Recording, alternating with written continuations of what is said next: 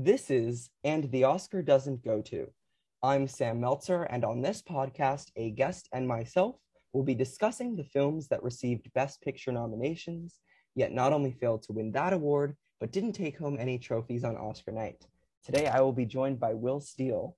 He is a master in the Academy Awards and is also a massive fan of Diane Keaton and Paddington Bear. Will, I'm very excited to chat with you. Welcome to the podcast. Oh, thank you so much, Sam. Yeah, no, those are what an introduction. I mean, yeah, Diane Keaton, Paddington Bear, Secrets and Lies. Here we go. Here are my top three specialisms. Yeah, and I also want to say you're like the first person that I saw complete all the Award nominations for performances. Like I had like this. That's always something that I was interested in doing. But like you're the first person that I saw actually finish them. And I don't know, like that's a big inspiration and like a real push because that's my goal.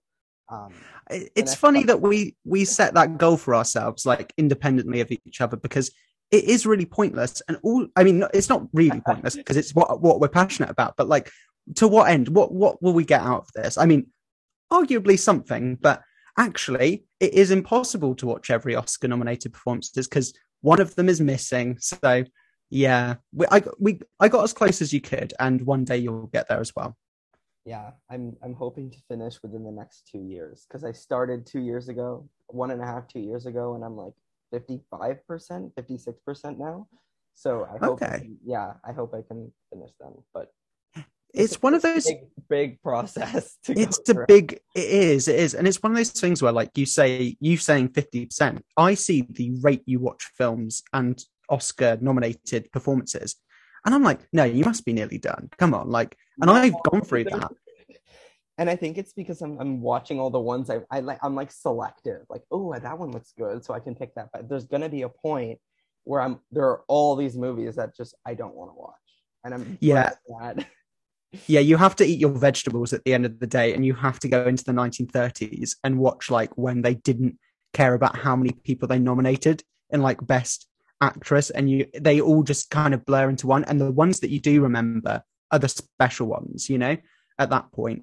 But yeah, just savor it, go through the process. You end up taking on a viewing of film which is like, what does this body celebrate, and what is a nomination worthy performance. I botched that line, but and then it will help you predict them in the future because you can look at every single one that's been nominated and calculate it. Yeah. Well, today we will be discussing Mike Leigh's Secrets and Lies, which was released in 1996 and got 5 nominations. So what interests you in discussing Secrets and Lies? Well, I'm very glad that you asked me to do this episode because I feel like it was inspired by me discussing Brenda Blevin before. But Mike Leigh is maybe my favorite living British director, because I'd maybe reserved best living director for Scorsese or Lynch, just because I'd be. I'm an Almodovar person. That's a good take. I like that because that's the thing. I fall into the cliche, but if I was trying to be a bit different, but also probably be honest, it's Mike Leigh. I haven't seen maybe half of Mike Leigh's filmography. He's made like a lot of films, a lot of plays, but of the films I've seen of his, they every single time astound me. I love his process, and it's difficult because he's not exactly like a screenwriter, even though he's been nominated 5 times for best screenplay. Like, that's not what his films are about. They're about the process and about allowing the actors to improvise. So I think as a sort of head of these films, Mike Leigh, he is, I don't know, he's an interesting auteur because he is a director, but he's quite minimalist, and he's not exactly a screenwriter because he is so hands-off. So he is a curator in a way. And that's why I think this film is so good, because it's maybe his best ? Yeah, I used to swap between this and Happy Go Lucky because they're both just amazing.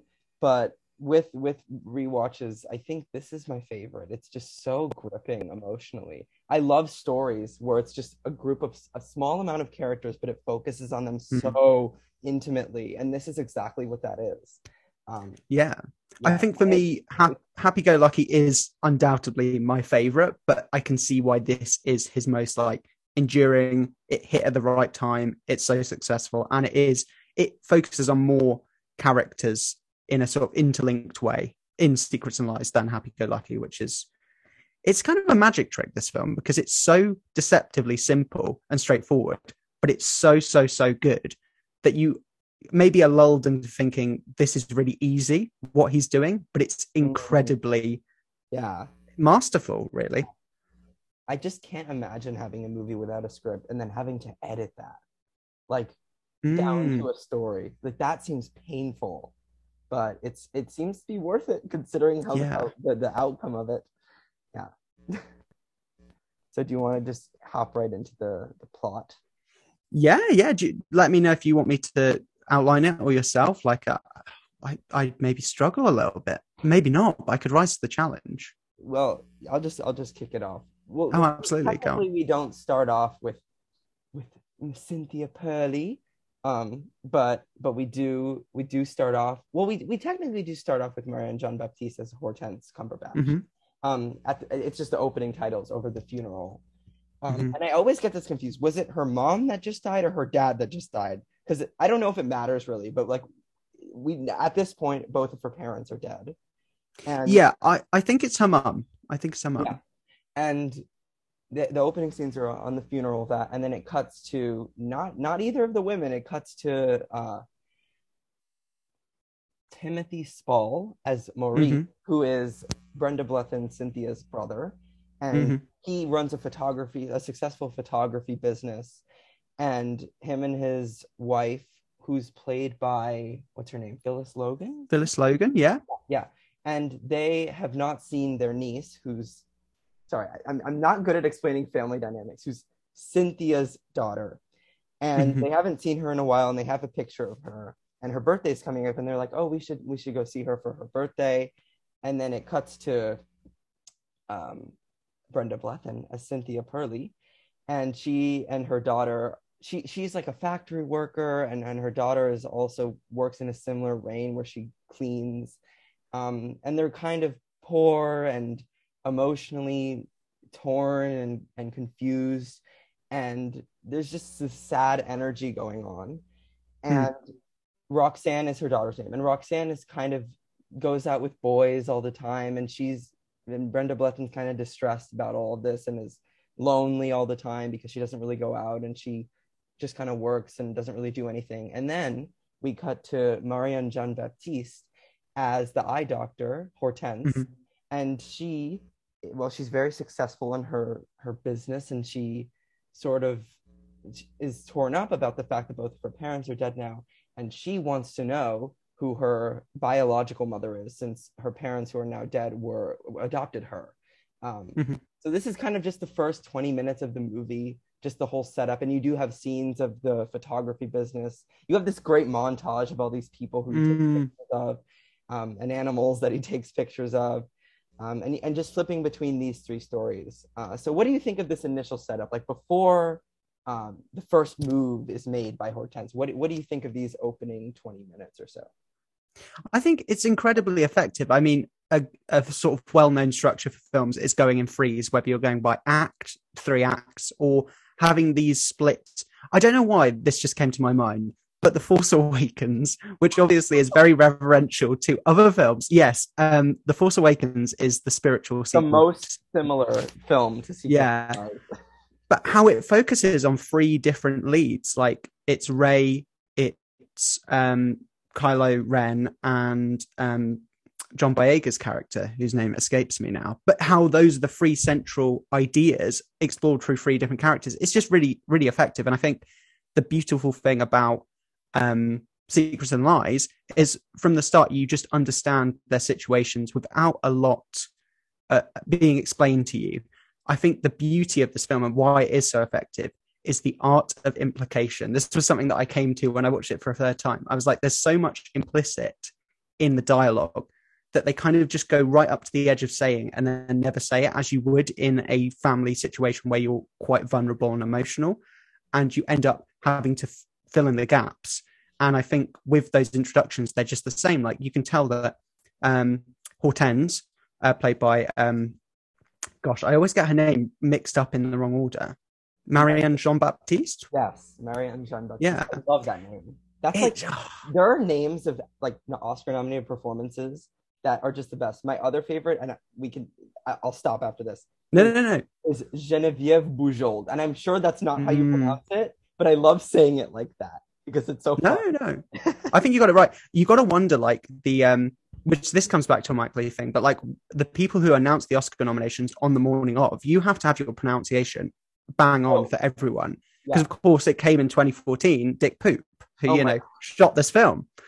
Oh, Um, and Snoop Dogg's recent pronunciation at the Golden Globes nominations. He could not. oh, I Oh, dodged the Globes like a bullet. good. Like, But he announced the nominations and he just couldn't pronounce anyone. Like not just like one person, like no one's name he pronounced correctly. Zero. mm, I feel like that's half the charm. If you play off that you're an idiot who can't, I'm not saying that he plays himself off as an idiot, but you know, it's like very relaxed. Whereas when it's what was her name? Cheryl Isaac Boone, was that her name? The person who used to be head of the Academy, saying Dick Poop. That was just all timer flub.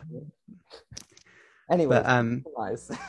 yeah. Sorry, I got distracted there. But yeah, no, I think it's incredibly effective, and you really feel for these characters. Quite, I think it's the performers and it's the script. It's the process they've come to it, but you really feel their vulnerability and how like lovely they are. Like you feel how lovely Hortense is, how kind. Because her first scene is with, well, it's at the funeral, and then doing an eye test for a young girl, and how she can be, you know, she's talking about her cross country running, and how she's quite maternal in a way, which obviously is a big theme in the film. But she's just like the loveliest person. And when it later gets down the line that, you know, she meets her biological mother, her, you know, Cynthia's like, oh, you know, your parents must have loved you. They must be really proud of you. Like, I bet the boys love you. I bet you're successful. And you're like, I believe that because you are such a lovely person in this character. I want to meet them all. No, but I Yeah. agree. I think what I love so much is that all three of these situations are set up. And Mm-hmm. other than the Brenda Blethyn one, which I think is a little more straightforward, you can tell that something is a little off about Maurice and his wife. Like, you know, something's a little off about it, and you know something is a little off about Hortense, other than the fact that she doesn't have her parents with her anymore. Mm. Obviously, with Cynthia, she's just a wreck. But I think that with the other two, there's more of a mystery. And as you said, there are so many implications. And I think that makes sense because the way people have discussions about severe family oriented connections and race relations and adoption is sensitive. And there is a lot Mm. that's implied there. So when you're making a movie that's so intimately focused on all these topics that are intimate to begin with, you can't really be explicit about it because no, that's not how anybody talks. So I think that even though the dialogue was not written in the first place, I think that the way that the actors sort of convey this and the way that the story came to be really just exemplifies those emotions and that whole idea of that of how much of this doesn't need to be stated. And I really Yeah. love that. And but it still feels so personal too. I don't know if Mike Leigh has a personal connection to the story in any way. I doubt it, but it feels very just you understand them all so well. You feel like you're in this world. Like when I rewatched it, I'm like, these are friends that I'm coming back to after a Mm. while. It's not like distant where I can't connect with the characters. Even though I don't personally share, I've never had an experience like this happen to me. I I understand them so well and can connect with it so quickly. And I think that just the way it's established really is consistent and it just understands what the tone of the film wants. It knows everything. I think it's perfect. I love it. Yeah, you are your sort of love for this film. I can totally understand because the first time I saw it, I was blown away. I came across it as you know, an Oscar nominee, but also it's in the 1001 films to see before you die, which is another list that I finished. Oh, There's a pattern, but you. yeah. But obviously a new list comes out every year, and then I'm set back, and then I have to complete it again. But only a few new ones coming in every year. But anyway, I came to this one, you know, Palme d'Or winner, you know. And it was one of those ones where you often, if you're trawling through cinematic history, the ones that stand out are going to be critically loved usually. And sometimes you can go in and think, I don't really see what they saw there because that just didn't hit me. Whereas this is one where you go in with really high expectations and you're blown away still, and that's quite rare. So yeah, I think the fact that this is a film about adoption essentially and a family drama, it's sort of like a kitchen sink drama, but it never feels cheap. It never feels incredibly gloomy either. Like they say things in this that you'd find in EastEnders, which is like a soap opera we have over here, which is very, very depressing a lot of the time. Like, I wish I never had you, all that sort of stuff. But it never feels really despairing because there's this sort of misanthropic humanism, which is like a thing in Rania Werner Fassbinder's things. Like it's just you're living in a state of truth, and there's something powerful to that. Not just depressing for the sake of it. It's honest drama, and it feels really authentic, which is why you were saying like you want to meet these people because they feel real, and that's a magic trick that Mike Leigh can pull off so many times. That he maybe doesn't get enough credit for. I feel like he is pretty, acclaimed, but he's incredibly good at that. He's not popular in that sense. Not popular enough to get another film funded. He said that. He's like, no one's letting me have funding for my next film. He wasn't telling the people what the idea was. Was he not? Well, I just trust him. I just be like, Mike Leigh, give him $5 million. Oh, of course, yeah. But his last two films have been like incredibly uncommercial, like Peterloo and Mr. Turner. And I've watched one of those and I was like, this is a bit dull. Please just make another Happy-Go-Lucky, Mr. Mike Leigh. No, but as you were saying, like characters that feel this real and interesting at the same time. That's the best thing about a movie for me. The thing I look for most in a movie is the characters, and then how the actors create the characters. I don't care if a movie looks pretty or if a movie is impressive in its visual effects. No. This is what I want in a film. And this film is just up my alley in every way. Yeah, and it doesn't look pretty. And I think it's one of those films that's so good that I think only when we're talking about it now do I go, oh yeah, like cinematography wise and visuals, there's no like iconic shot from this apart from the ones from the poster. Like, and her on the phone, her on the phone, like it's because that's an important scene. That's like the major turning point of the film. But it's not because it looks good, it's because it's important to the characters, and it's pretty much solely based on the characters that it's so good. So it's something quite special, especially in the year of 96, where you have some more spectacular, Best Picture, a winner that year. But I'm sure we'll get onto that. Yeah, we will. Yeah. Yeah, but just carrying on with the plot, I think we've covered that section well. So the next moments are Hortense acting upon these thoughts. I want to meet my biological mother. I want to know if she's still alive. I want to know who she is. So she goes to make an appointment for it. And we need to talk about this scene because Leslie Manville, please, she is so good in this scene. And this is the only scene that she has in the movie. And she is just so confident and has such a strong presence and makes such a mark. But she's only in it for like 5 minutes. Yeah. She is incredible. Like always incredible. Like she also turns up in Mr. Turner for like 10 minutes and you're like, oh, where was this entire film? Like she is incredible. And I know you don't like or you don't love Phantom Thread, but that nomination. I do. Oh, do you? Oh yeah, of course. Oh, I thought I heard you recently say but maybe I was I have her second that year, and I have second to Laurie Metcalf. Yeah. I was listening to your Lady Bird episode recently, and like whenever I think of the Oscars in context with Lady Bird, because as a film it's got so much to think about, but Laurie Metcalf's face when she loses that Oscar is like she knows she should have won. Oh yeah. And she doesn't want to hide it as well, but she's not being like grouchy about it. She's just like, oh, that actually could have like changed my entire career and I deserved it. And you're like, yeah, you did, didn't you? Like that's just an incredible, one of my favorite. Leslie Manville would have been, that's like an inspired nomination. Like she should honestly have been nominated for this too, because like just the impression she has in that one scene is so substantial.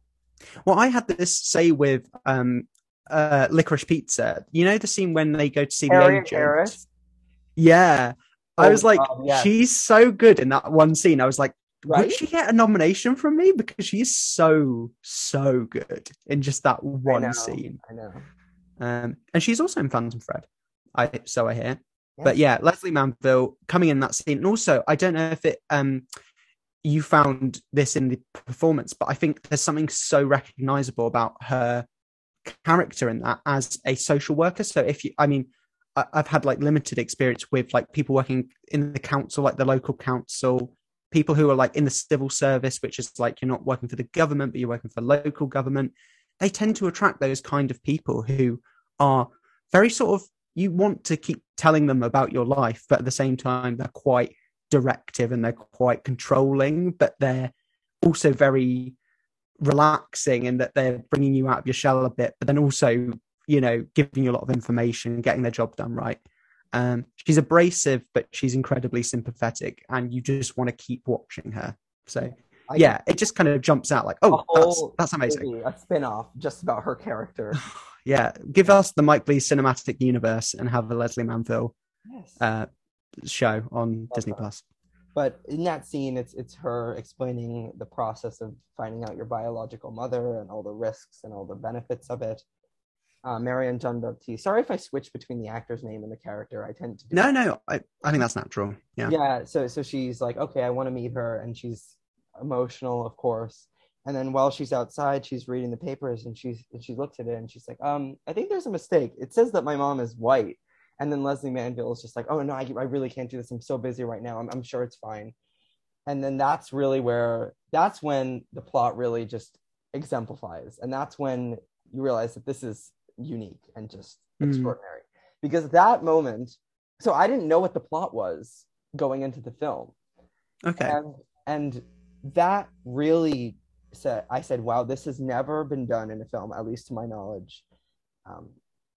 And this is such a good idea. And it just kept getting better and better. And after this, you just cut to Brenda Blethyn and her really just dirty life, her arguing with her daughter, and just the daughter going to the boyfriend or whatever, and them having sex or almost having sex or whatever it is. And then Brenda Blethyn is just kind of broken up about all of it, and she doesn't really know what to do. And yeah, in these next few scenes, you see her figuring it out. And I mean, what do you think of these moments of just Marianne Jean-Baptiste sort of living her life knowing that her mom is actually, that her initial mother, her birth mother, is white? Yeah. I find it very interesting. Yeah, I think the thing about Marianne Jean-Baptiste's character, Hortense, is she's like the most ridiculously put together person. Like I aspire to be like Hortense, because she takes the information, she doesn't deny it out of fear. She processes it, and then when she goes to address the issue, which is getting in contact with Cynthia, her biological mother, she's incredibly like cautious about it, and she's very understanding of Cynthia's.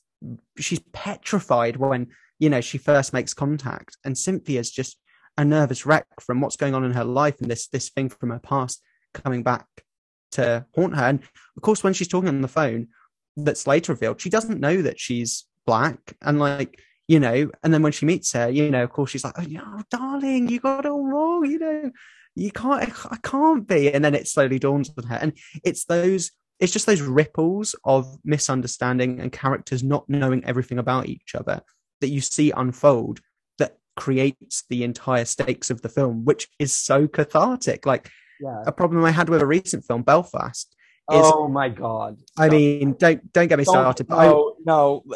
No, I won't get you started because I brought this up. But basically, every character is aware of every single other character's feelings and thoughts, because every character overhears what every other character is discussing. Like, it was impulsive. I got to a point where I was like, and I don't know if you had this when you saw it, but there's a scene where like the granddad and the grandson are talking, and Judi Dench is just sat in a window like a cat. And I remember my friend just nudging me, being like, Judi Dench, look. And I was like, oh, she's in the corner.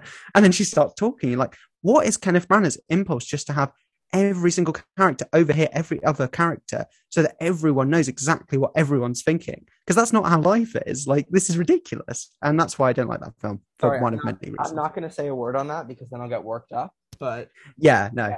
Zero secrets or lies to be found in that film. Absolutely. The lie is that it's a good film. There you go. There we Yes. go. The secret is that it's a bad film. But yeah. Yeah. Okay, I've derailed our secrets and Yeah. lies talk, so please So bring us back. yeah. So I think that I don't know, just the moment of discovery for me is so impactful. And then you have the scene where Maurice comes to visit Oh Cynthia, yeah. and it's like their first time seeing each other in a while. And she's just so lonely that she's so attached to another person that isn't her confusing daughter.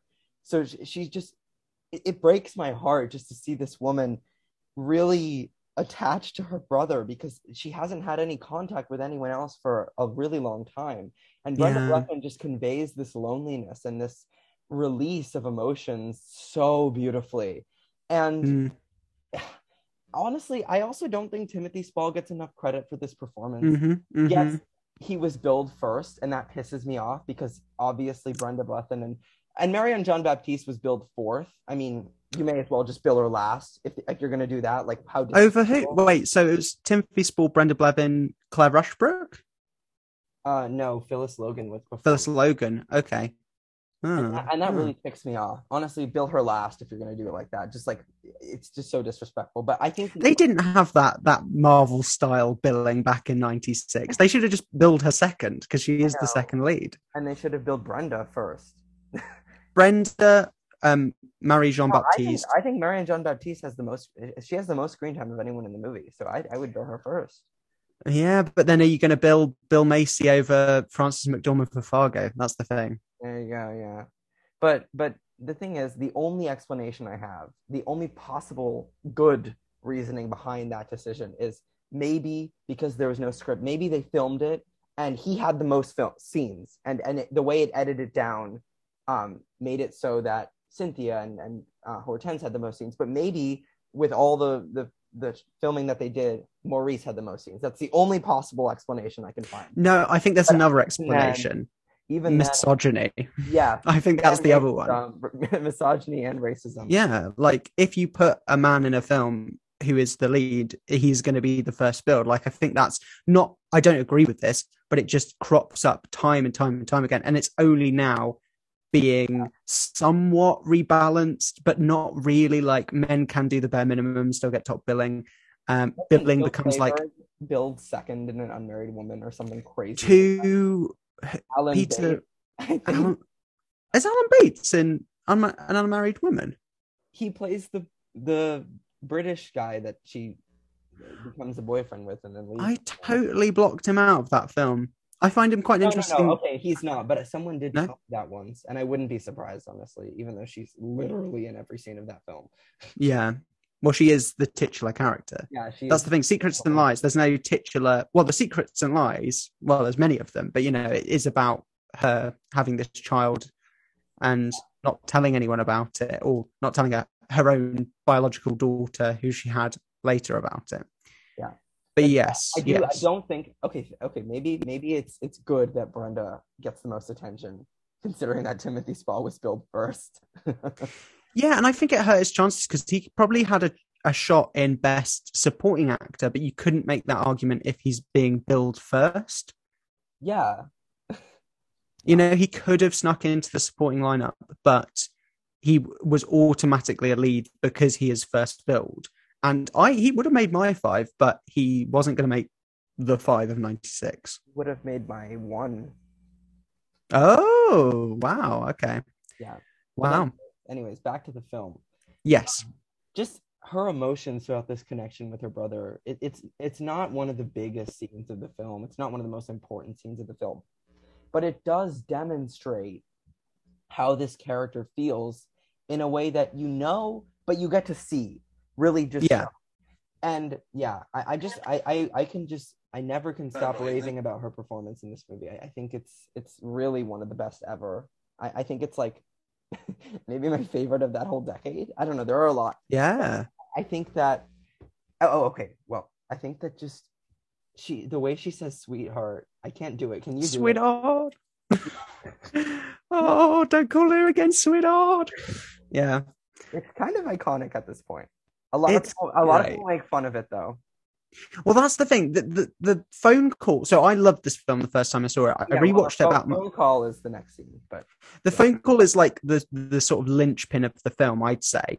And she gets her most shrill, her most ticky, her most like sweetheart, she's very, very fraught. And I think I love that, but I do look at it and I wonder, did people look at this and think this is too much? She's really overacting. And I still have that conflict in my mind. Is she overdoing it a bit? And I know you are probably going to argue not at all, because it requires this. But at the same time, I do wonder, is it too much? Is this overstatement? Okay, let me ask you a question. Uh-huh. If when you were in your 20s and you gave birth to someone of an opposite race in the 60s when that was not accepted, and Mm. you decided to give this baby up, didn't really think about her, had a whole family, and then have this person call you randomly after you connected with someone for the first time, would you have a subtle, restraint, calm reaction? That's my thought. I don't think Well, we're doing it at all. I think this is the perfect amount of emotion needed to demonstrate how this character feels. And considering that throughout the whole movie, she is okay. This isn't like an over the top performance, but it also isn't subtle. So mhm. I don't think it fails, because this is exactly how that character would react in the situation, and how I assume a lot of characters would react, because that is a very Yeah. difficult thing to deal with, especially considering her emotional state. So I am not in agreement that she's overdoing No, it. no. It's not that I truly believe that. It's just a worry I have where I'm so sold on this performance. Like this is genuinely. If I lived in a vacuum and someone just played me films and I had no access to the internet and I had no, like second guessing, I'd be like, this is one of the most effective performances I've ever seen that's been nominated for an Oscar. But I do worry about the sort of backlash, which I think you can't help but sort of absorb, of say like the Marriage Story, when people used to take that clip out of Oh, context and be like, oh, this is celebrated acting. And for a second, you're like, no, that's the like cathartic build up of like 2 hours of drama. And it does work in context. But when you take it out, it looks a bit silly. And it's one of those things where you could take the Brenda Blevin clip and people would go, what on earth is this? Like, she's way too over the top. But as you say, like with all that context, it makes sense. But at the same time, I've never been in such a situation, never even close to the situation she's in. So you never know. yeah. I couldn't say whether that's overstating or understating it, because I will never know that. And I've never known it yet, if I ever will. But you wonder, I think my reaction as a quintessential British person would be to not react and probably suppress it a bit, although I do try not to. But I find that I think that's why it really works. But I think that probably worked against her when it came to the ballot. I think a lot of people would have looked at this and gone, it's kind of annoying. She's a bit annoying. But I think she's meant to be annoying. Yeah, but the year before that, they did give it to Mira Sorvino in Mighty Aphrodite. So I don't know if annoying, intentional annoying, but that you have this argument too. Like I think you're right, because another connection to another Oscar movie. I'll stop going on about these, but in No. 1974, you have reviews of a woman under the influence going, "Oh my God, Gemma Rowlands, no, she's too much. This is not realistic at all. She's overdoing this on every front. I'm voting for Ellen Burstyn." Mm. I don't think that the level of that is as extreme as it is um, with. I think that that's more extreme than this. But I Yeah. suppose you do have it where like, oh, maybe these criticisms, I actually believe in it. Maybe they're right, but Yeah. I try Yeah. not to feed into that because they're usually wrong. I think hold on to that, because you bringing that up, funnily enough, like Jenna Rowlands in A Woman Under the Influence is maybe my favorite performance of all time. I I want to say, know like, it I has to be one of them. genuinely, and it is like, it's large. Let's not say over the top, because that implies over what that should be. But she's again put in an incredibly fraught situation, and she's very mentally, Challenge. you know, I mean, she's mentally ill. If that's not, she has mental health conditions to the extreme in that, and it's exasperated by the situation she's put in with her children. But that is maybe my favorite performance ever. And also another performance that I absolutely love, which is way over the top, is Tilda Swinton in Snowpiercer. I think that's like my favorite supporting Oh, I actress love it. performance. I love it. And it's just it's everything. She's doing all the business and I love it. But anyway, we have got sorry, I've just No, yeah, derailed it no. I again. could I could go on about over the top performances that I think work in Yeah. this way. Because they're But yeah, good. Like I think we're fans of theatre and sometimes, but I also love nuance like Marianne Jean-Baptiste because I don't think she ever really goes big. What I don't like not once in the movie can I think of a scene where she's screaming. Does she no, ever what I raise her think voice? Like no, ever? no. That is why I think these two performers work so well together, which I've never really thought about, is they're the opposite of each other in many ways. But it's funny like how they have this kinship, how they even though of course they share this sort of vulnerability about you're my daughter and you're my mother, but we've never met and we want to have this connection, especially at a time when Hortense has lost her family and Cynthia doesn't feel like she has a close connection to her daughter or her brother. So they're both vulnerable, but they're both really different, yet they come together. And I think that's why this film is so cathartic, is that family, however unlikely, whether regardless of your background or your upbringing or your skin color or anything, if you're related, sometimes you do just have that bond. And that's really important that they embrace that rather than part ways. There's parts of this film where you think Cynthia's going to go, never call her again. I don't want to talk to you. And you're thinking, no, no, no, no, no. Like, please have a relationship because I want you two to know each other because you could help each other to be fulfilled in life. Yeah, no, it's really beautiful. Sometimes I back to the whole thing. Do I wonder, is Marianne Jean-Baptiste better than Brenda Blethyn because she is playing a character that has to subtly realize everything? But then again, I don't want to compare them because they're both so excellent and they're both really trying to do different things. So I don't know if that's Yeah. appropriate. But given the context of this telephone scene, it is, of course, not the maybe the barbecue is the climax. This is one of Oh, the yeah. climaxes, and it really just draws you in. And not once in the scene do you think that characters are just reading lines or just trying to act so much. They still connect themselves so deeply to the story. And you also before this you have this scene where Roxanne is just torturing Cynthia, Mm. and she also kind of reacts strongly to that. She's crying. She throws herself on the bed. Mm. So this whole string of events really flows nicely together. And then during that scene, you see Marianne Jean-Baptiste debating or not whether she wants to call her and really struggling to pick up the phone. So all of these intertwine so perfectly. Uh, I don't know. I feel like I'm sort of circling around in my words here, but No, no, no. I Yeah. love this moment. I think it's so powerful. Yeah, because it's panic versus prepared. Like I want to address this, and Cynthia is totally taken aback by, oh my god, my daughter, this part of my past I've totally repressed because of traumatic circumstances. I am going to, it gets unearthed, and it's incredibly startling for her. But Hortense is very patient, and then I think they sort of, she says, don't call her again in case, of course, her daughter Roxanne picks up. But then later she gives her a call and goes, okay, let's meet. And I think that is a really important, obviously, progression to their reunion, I suppose, like from when they first met, when she gave birth to her. And I think that's just such a beautiful scene. And yeah, and obviously it adds to the complication when they first meet, they don't even know what each other looks like. She goes up to her and says, oh, are you Cynthia? And then she goes, oh, you got it all wrong, darling. You got it all wrong.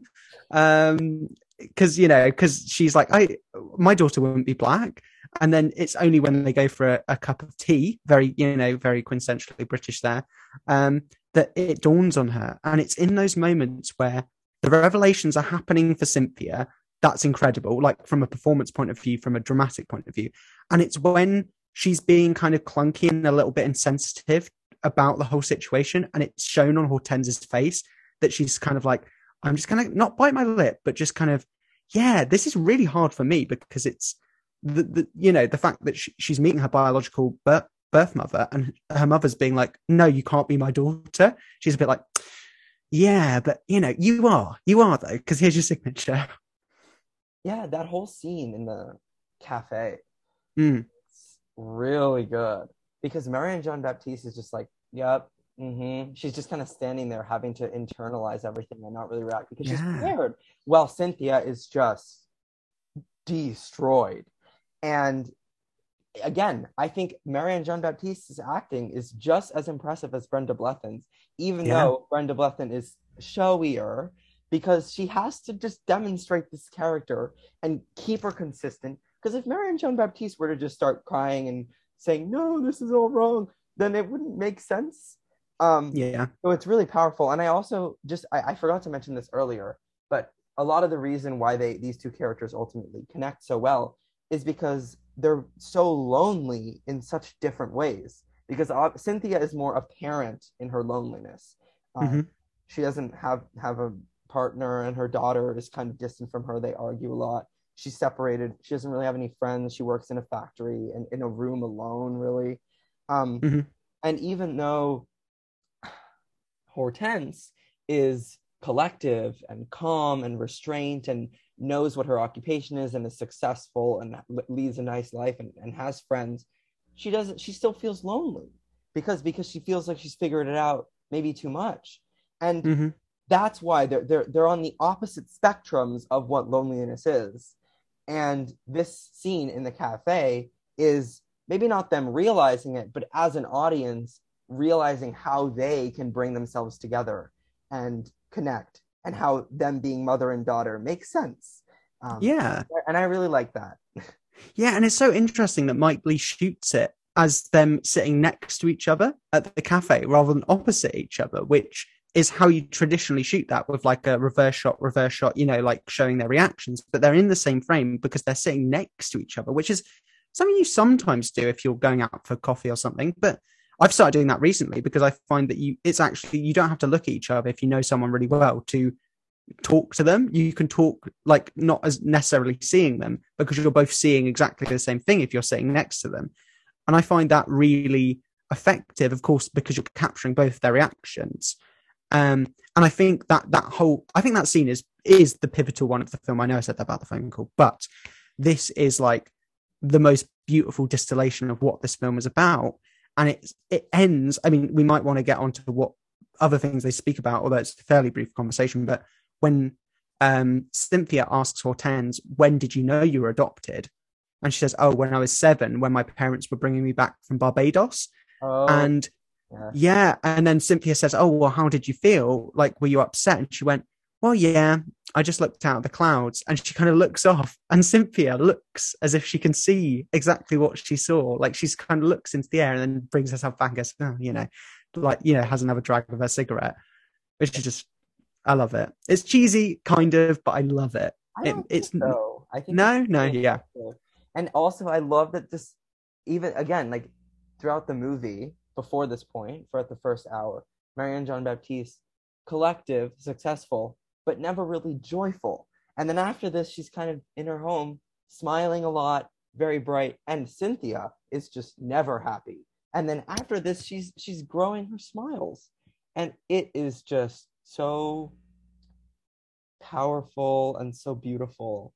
And I don't know, it's one of those moments that you can only really get on film. It expresses the magic of movie making. And I know that sounds really corny and just stupid, but it is what I like to see when I watch a movie. I like moments like these where characters showcase their arc in a way that isn't too explicit and in a way that is very powerful. So I'm a big fan of that.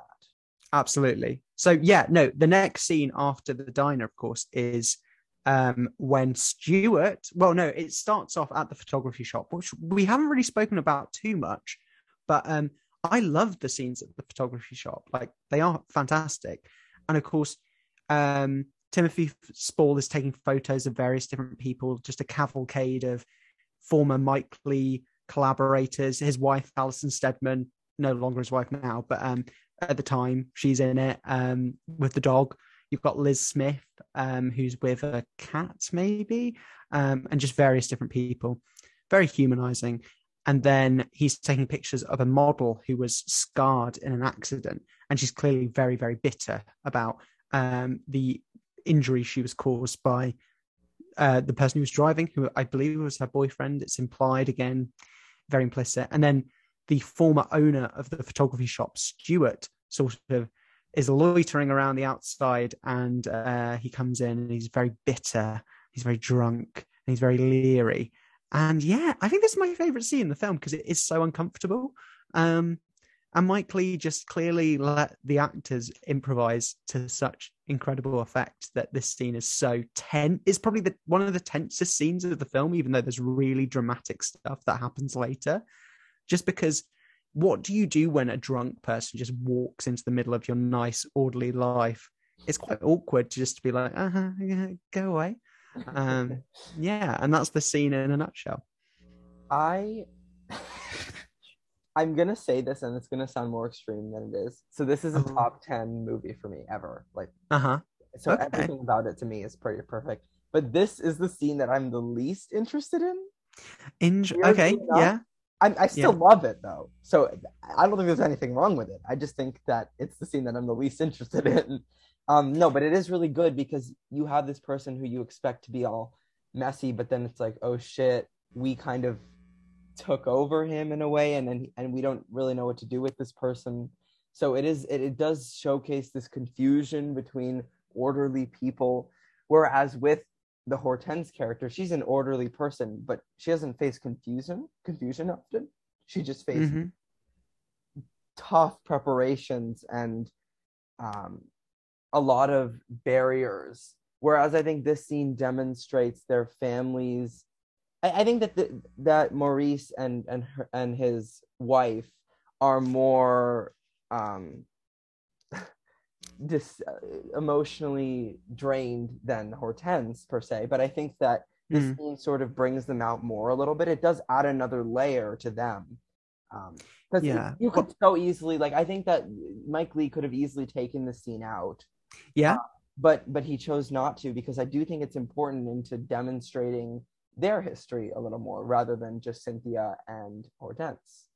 Yeah, and I think it shows that Timothy Spall's character, Maurice, like, he is not just this like lovable, nice, like very affable person, but when it comes to it, like, he will stand up for himself. And I think that's really important because that's a line that not many of the characters in this cross between, or sort of walk that line of being vulnerable but also being outspoken. And it's sort of, and he's centralized, and that's why he's almost, in the end, he tends to be the sort of central figure by the end of the film. But yeah, I just love that scene for how awkward it is. But also something we haven't really spoken about is Phyllis Logan as Maurice's wife. I can't remember her name, but I think she's incredible in this film. Yeah, and again, my mom. So I was watching this with my parents a few weeks. Oh yeah. And my mom, the second she saw that character, she was like, oh, I don't like her. I know that there's something terrible about her. Like, the second she came on screen, she's like, oh, yeah, nope. I know her. Yeah. I know her. That's a bitch. And I agree. I think this is just a uniformly strong cast. I don't think there's a single weak link in the cast. I think they're all doing exactly what they should be doing. But yeah, I don't think she gets enough attention, and neither does Claire Rushbrook. Claire Rushbrook, yeah. Who are both really good. She is fantastic. I mean, in the eventual Best Supporting Actress lineup, I would give my second vote of this film to Phyllis Logan. But I do think Claire Rushbrook is incredible. And I think, ironically, a lot of times in films, obviously, you have family dynamics. She really looks like Brenda Blevin to me. Like, they really could be mother and daughter. Whereas in a lot of films, you have to strain the credulity of that. Whereas here, and ironically, later on, Brenda Blevin says to Marion Jean-Baptiste, she's like, oh, we look more similar than I do to her. And I'm like, no, you look like so much like Claire Rushbrook. It's kind of creepy, actually. Yeah. And the fact that they use a picture of Claire Rushbrook on the mantelpiece at Maurice's house that he says he took, and it's so clearly her as a child, it just adds to the universe of this. You're never ever taken out of it because it all feels incredibly authentic. Do we know Claire Rushbrook, what Roxanne's age is supposed to be? She had her after Hortense, and Hortense is 27. So I think she's 21, isn't she? Because she's turning 21 in the film. Okay. Yeah. Never mind. Yeah. My point wouldn't make sense. But yeah, I think that all of these people again, all of them are so good at demonstrating not naturalism, realism, um, in this very authentic, gritty, sort of down to earth way that only Mike Lee can get out of his actors. Yeah. I mean, you've seen a lot more movies than me, so have you seen anything really like this in terms of performances, or is this really on its own in terms of? I don't know why this pops to my mind, but Cries and Whispers reminds me of like this sort of like incredibly strong ensemble about family. That's a Different very goal, lofty answer. But different yeah. goal, but I see what you're saying. It's a Uh, family drama and everyone complements each other. And I don't know, dare I say Hannah and her sisters, a bit reminiscent of the sibling dynamic. But do you mean, are there many films that remind me of a cast so strong, that kind of thing? I mean, this style of acting. Is there any Oh, outside of Mike Lee? Is there really anything? I hope not. I don't know. His feels very like theatrical, and his but in an understated way. Like his process is to get the actors together and rehearse endlessly, or not endlessly, for a really intensive period, and then just shoot after 6 weeks of really rigorous rehearsals. Like that's how Happy Go Lucky was made.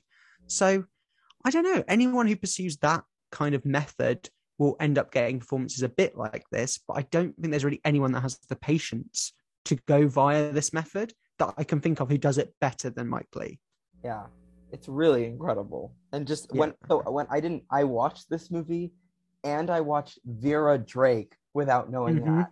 And after I found that out, I had already said, "Oh my God, Brenda Blethyn was robbed. Oh my God, Imelda Staunton was robbed." And then I found that out, and I got even more mad at the fact that they didn't win because that is nuts. How can you play this character so well and not have too much guidance? It's Yeah. insane to me. I could never be an actor. I would be Well, so no, bad. that's the thing. The characters feel real because they are a part of the actor playing them. They're not being directed and scripted without consideration of who they are, because the script and the film is built on who they are as people and performers. So that's why it all works so well. Um, yeah, I mean, between the diner scene, the cafe scene rather, and then the Photoshop scene where the former owner comes in and causes a bit of a stir.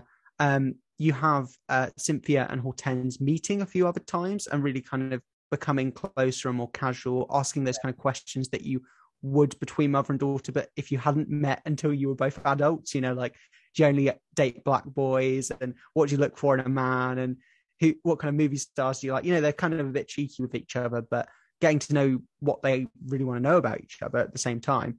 And then it's culminating towards this final act of Roxanne's 21st, and she feels incredibly compelled to invite Hortense, who is Roxanne's half sister, but she's doing it all under the guise of her being a work friend, and that never seems too believable when you look at it on the surface. But at the same time, you're like, no, I want Hortense to be there because she deserves to be there, and she feels compelled, and Cynthia does as well, but all at the same time, they're just loading the TNT into that, final explosive set piece, aren't they? It's like, no, this isn't going to go well. No. Yeah, I adore the scenes. So it's after the photography scene that we talked about. So after that, they go on dates more often. They really do become close friends, and you see these two people who are so lonely, like, get out of that state. And you do have Roxanne sort of questioning her, but also becoming a little closer with her mother because her mother's becoming more of an open person. I just adore the restaurant scene and the scene where they go to the club at night, I believe. They're just so wholesome, but still entertaining and really move the story along in an interesting way. And you're so into these conversations, these intimate questions. And again, their acting is so good alongside each other. Their chemistry is pretty perfect. Yeah, you're really not going to hear any complaints from me about this movie. It's just going to be gushing praise the whole time. Yeah, I think that's the thing. Like, they have such chemistry that you would, if you look at it, you're like, oh yeah, they're mother and daughter, like, of course. But then you think about it and you're like, no, this is really rare to come across in films, like some people that at ease with each other but feeling that realistic about the whole thing, where everything they do or say, every move, every word is, steeped in either a little bit of anxiety, a little bit of sort of nerves, sort of butterflies, but they're affectionate towards each other. And that starts to come out more and more. And you start to really believe in their future that they can actually have a relationship, which at the start didn't seem possible because, Cynthia was so fraught with nerves about even the possibility of bringing up that part of the past. So yeah, it's all building to this final when shit big hits the reunion. fan. Mm-hmm. Yeah, it's just gonna explode. Yeah, is there anything you want to talk about before we get to the climax? I think that's all. I think we covered it all because, well, there is one thing. Well, she invites. So the party's happening. Mm-hmm. Cynthia asks Maurice, "Can I invite a friend from work?" He says, "Sure." And you have this shot of Marianne Jean-Baptiste. You don't even see her face. And this is another reason why I think she's so good. You don't even see her face. And she's just kind of looking out the window, a little worried in her house, getting ready. And you don't see her face. It's just the back of her looking at the window. And her acting is still so good because you know exactly what she's thinking, even though she isn't saying or expressing anything. It's so brilliant. She's so good. And I think the thing I realized more and more with this performance from her is she probably wasn't making this thinking, oh, I'm going to be an Oscar nominee. I don't think anyone making this thought it was going to be an Oscar nominee. Because Mike Leigh none of his films had ever got a nomination, and that was the big push that year. The indies come to usurp the big tentpole, dramas from studios. But yeah, she gave that performance earnestly, not expecting acclaim or accolades. She just did her best, and you look at it and you're like, this is the best thing Oscar does, is when it awards something that wasn't anticipating awards, because of course then you get into Oscar bait, which so many films inevitably are as we go on and on and on, and that isn't always a bad thing to be Oscar bait, but it can be overbearing. Yeah, because I think you want to award someone who is humble, not that really aspired to do the job Sally for the end goal. Sally Kirkland, that's a weird nomination. No, I love that though. I love that though. But she really campaigned for herself.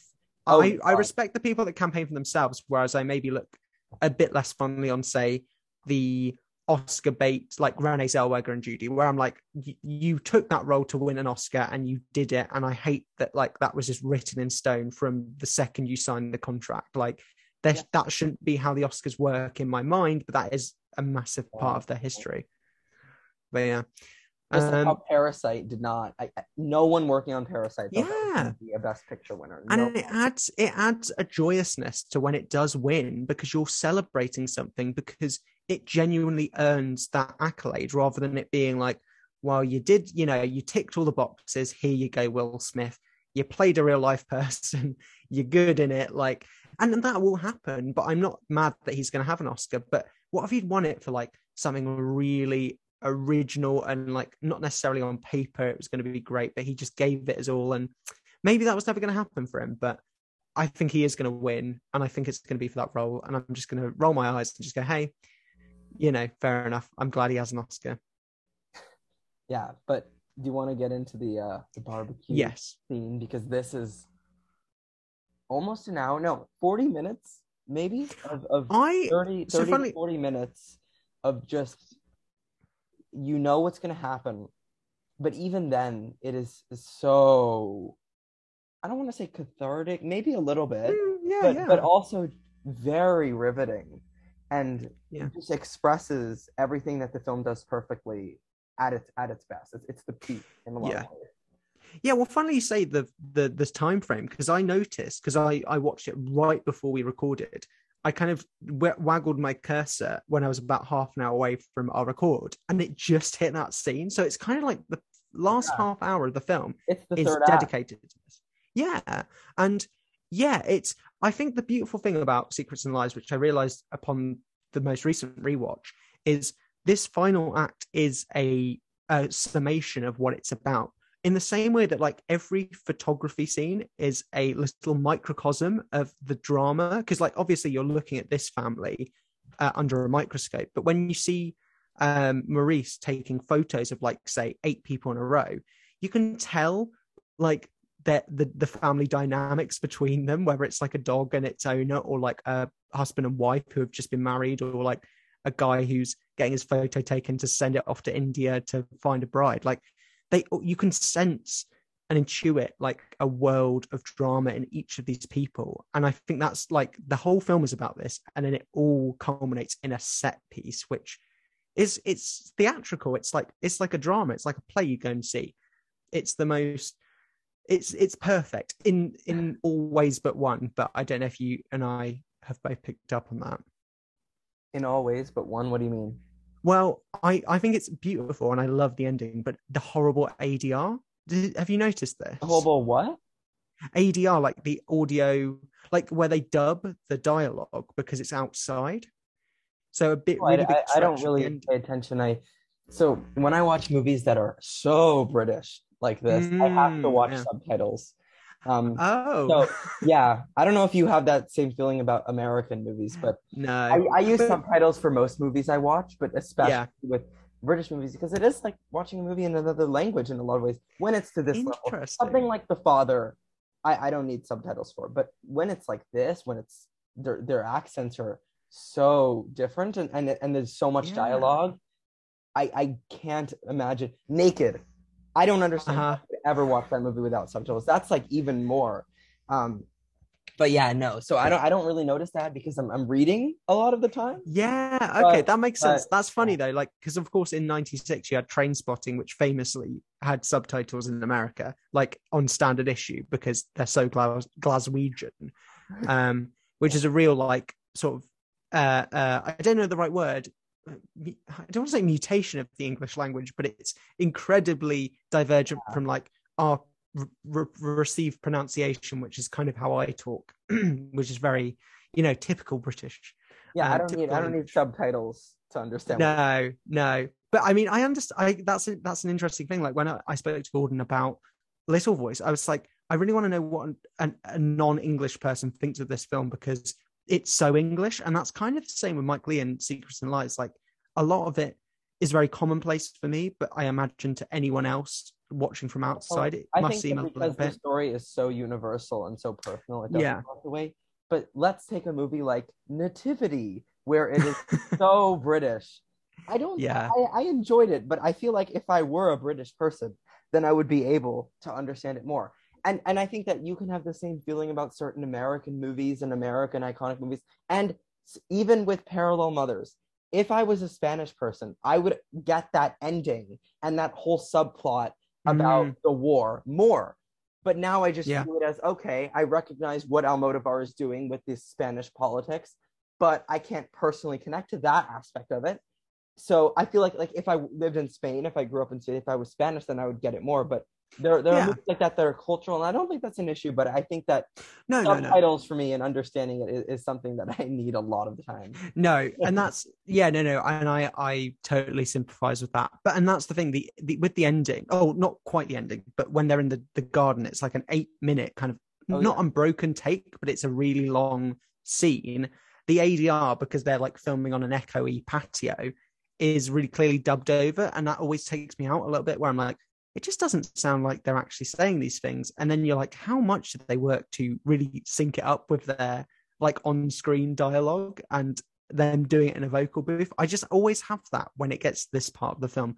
Other than that, but in terms of characters and plot, it's not an issue. It's just kind of the technical. Oh yeah, no, it's just the technical, and that's the thing. That's the only time the technicalities of this film burgeon on my enjoyment of it, because the rest of it, like the cinematography, the direction, the art direction, whatever, like you don't really notice it because it's not the point. Yeah, of course.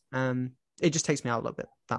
Maybe if I rewatch it, I'll notice that. But I suppose I'm so entranced by the story and the characters, and I have to read the whole time that I'm not really paying attention to that. But again, I'm not someone who looks out for sound and cinematography or even editing much, unless it's fucking Moulin Rouge or something like that, where there are 15 cuts in a second. But I think that that is not Secrets and Lies. It's very like still and lingering, isn't it? But yeah, this barbecue, which is all for Roxanne's 21st, ends up devolving into I think the tensions are already there, the cracks are there, but then they're sort of pried open by the fact that Morris and his wife give their niece quite a generous birthday present, and it just kind of reminds Cynthia of how she hasn't been able to provide that material support to her daughter, but she has raised her on her own.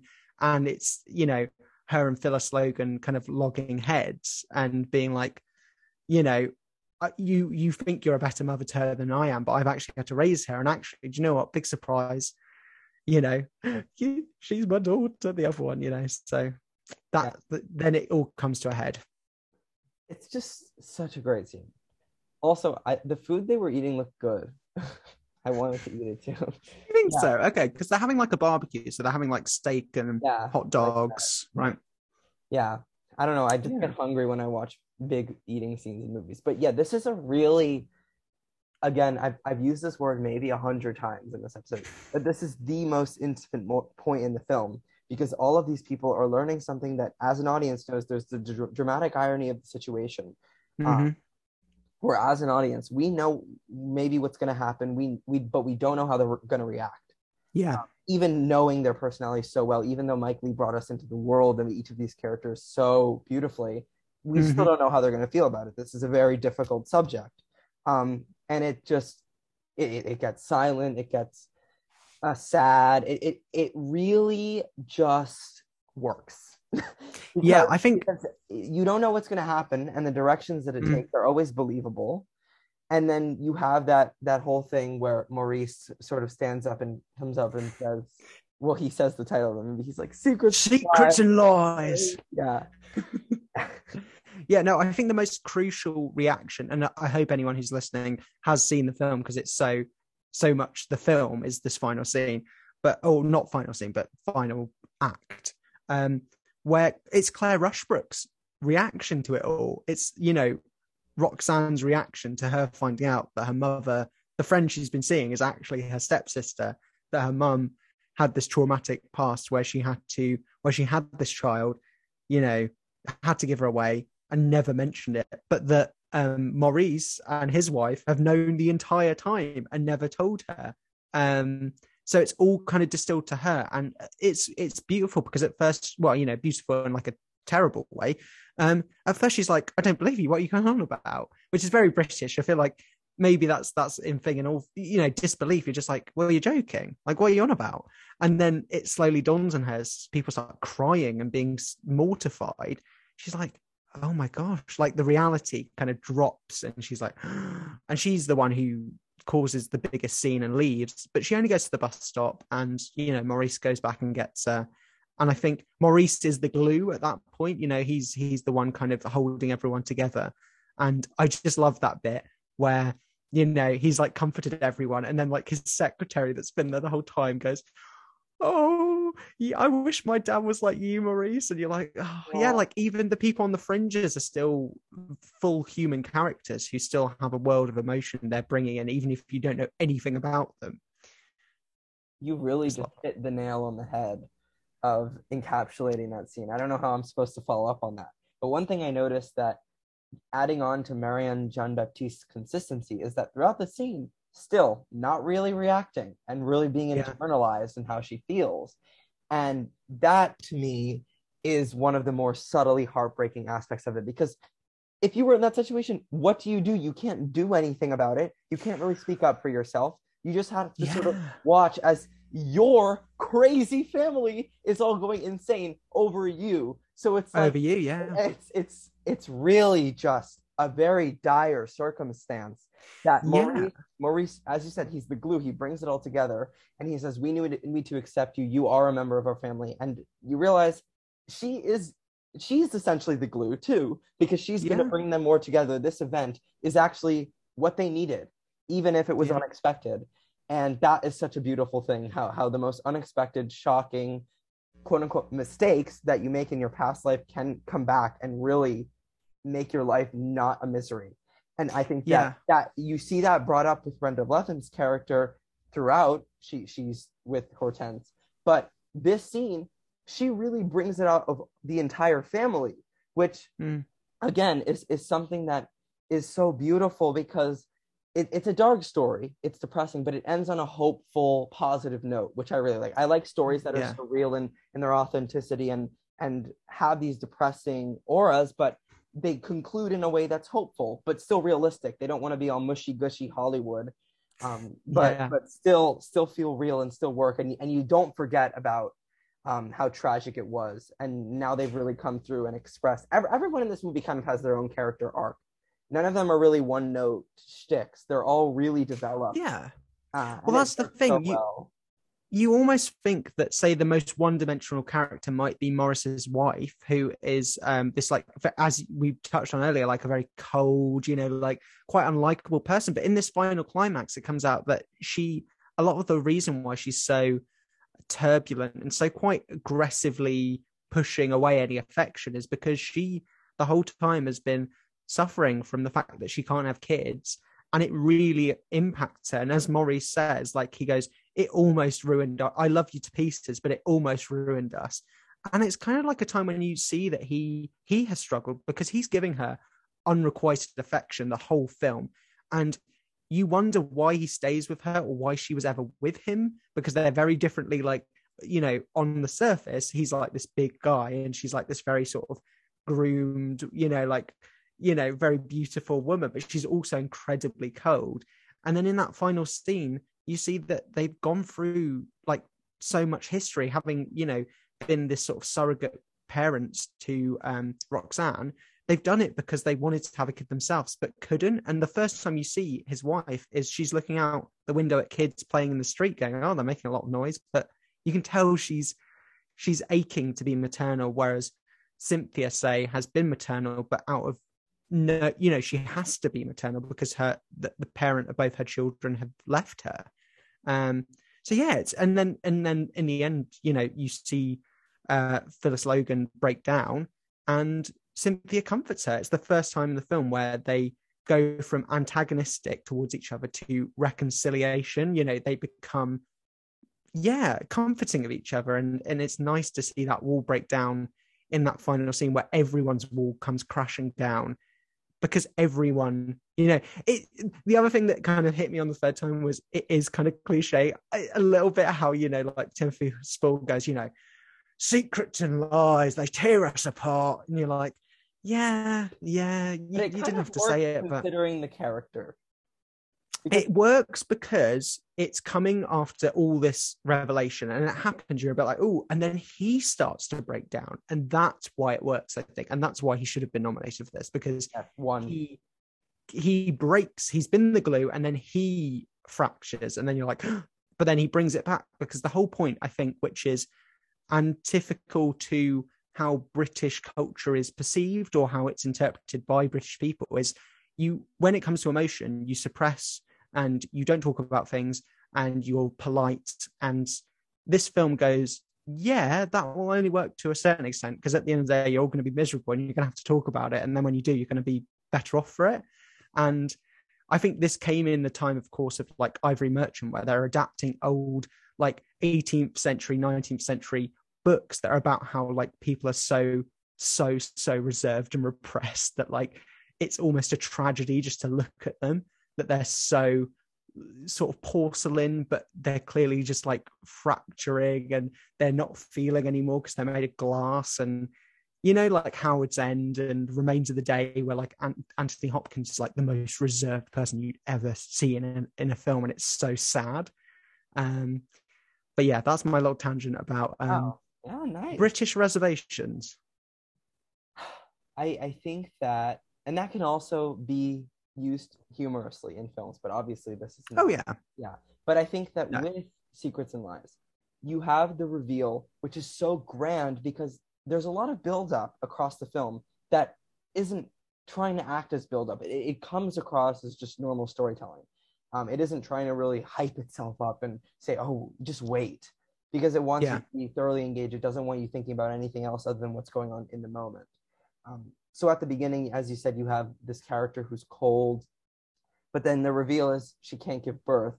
She's, what is it, the term, infertile, I think? She's infertile. Yeah, and you can't give birth, and then that and other, obviously some of the other characters is more obvious, but the whole family finds out later, and just it makes the reveal so grand and so impactful because you want to know how these characters feel about certain things, but the movie pauses on that and wants you to be focused on their lives outside of that. And then when the right moment comes, it times it really just perfectly because it knows how the audience feels so specifically and wants them to and ensures that this world that Mike Leigh has so beautifully created is special and that it has this revelation within itself where all of these characters who are lost or sad or confused or suppressed come together and maybe aren't able to exactly express themselves as too openly, but are able to become more comfortable with who they are. And I think that that is really, it's not, I didn't cry during this movie, but that's something that really just like, whoa, like shit, like that is emotional. Yeah, I think in, say, the way that like a great like mystery film or a great noir, a great thriller kind of draws you in by adding all these elements of intrigue and consequence, you know, like these elaborate things that are almost like a domino line. In Mike Leigh, to him, the most intriguing thing is how are you going to react if you're put in this situation?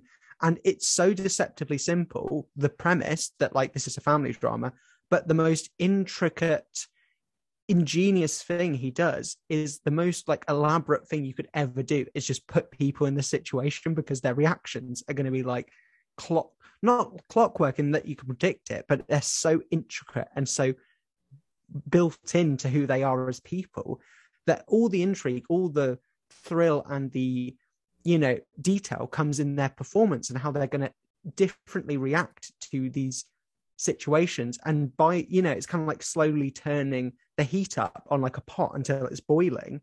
By the end, they're in a boiling pot and they all jump out, but all in different directions. And so that's how, and this isn't the end of the film, of course. Like there's one last scene afterwards, which is so, it's also Mike Leigh being like, you thought I was going to do this? Like, because they're dressed in black and, you know, you're thinking, oh gosh, Cynthia's died. And they're both in black talking about how they should be sisters. And then Cynthia comes out. She's like, oh, do you want a cup of tea? And, you know, you're like, oh, he's just subverted. You thought it would start with a funeral and end with a funeral. But rather than going dour, like, oh, you know, why does Cynthia have to die at the end? He goes, well, why would she die? Like, let's just have the two sisters existing with their mother. And it pretty much cuts really, really quickly to the credits. It starts with the end of a family and the end of life. And the ending doesn't begin life, but it kind of creates it. So as you said, the opposite effect, where it's creating a new life for, well, these past couple of weeks have been a new life for Hortense, but this is the start of it. This is really the breaking point where everyone knows what they should know for it to function without any hesitation. So you end on death, and you start on death, but you don't necessarily end in life, but you end in creation. And it's really beautiful. Yeah, I mean that's an argument why Hortense maybe is the key character, because it begins with her losing her family and it ends with her gaining a new one. Yeah, it's really quite beautiful, and it's quite optimistic for a film that is so.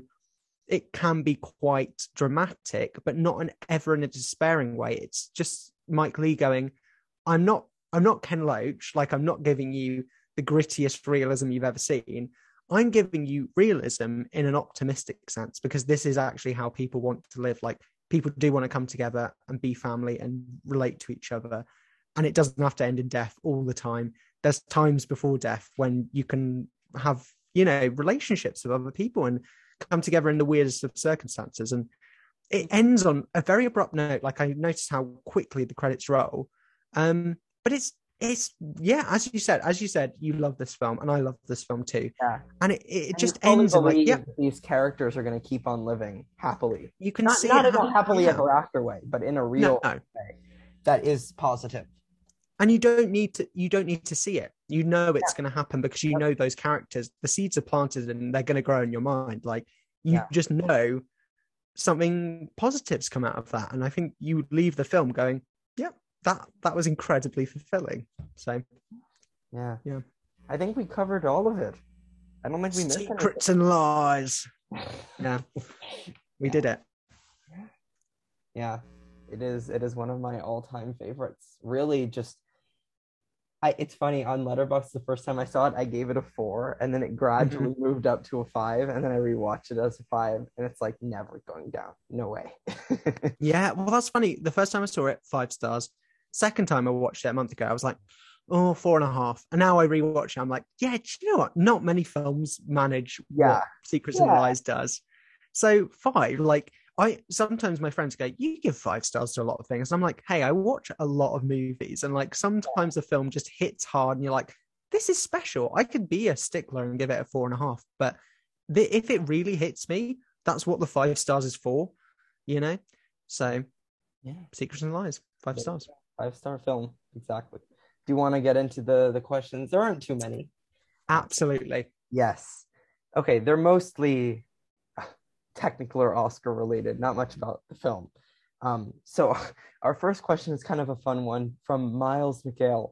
How do we get Brenda Blethyn back in the Oscar race? She was a real Judi Dench or Imelda Staunton for a bit there. I want her back. Where is she? I don't know if she's coming back. She's doing Vera, which is like a British TV show. It's kind of like Poirot, but we have like about a dozen different detective shows where like a detective is in a town and they maybe have, I think she has a nice hat. I think that's her main thing.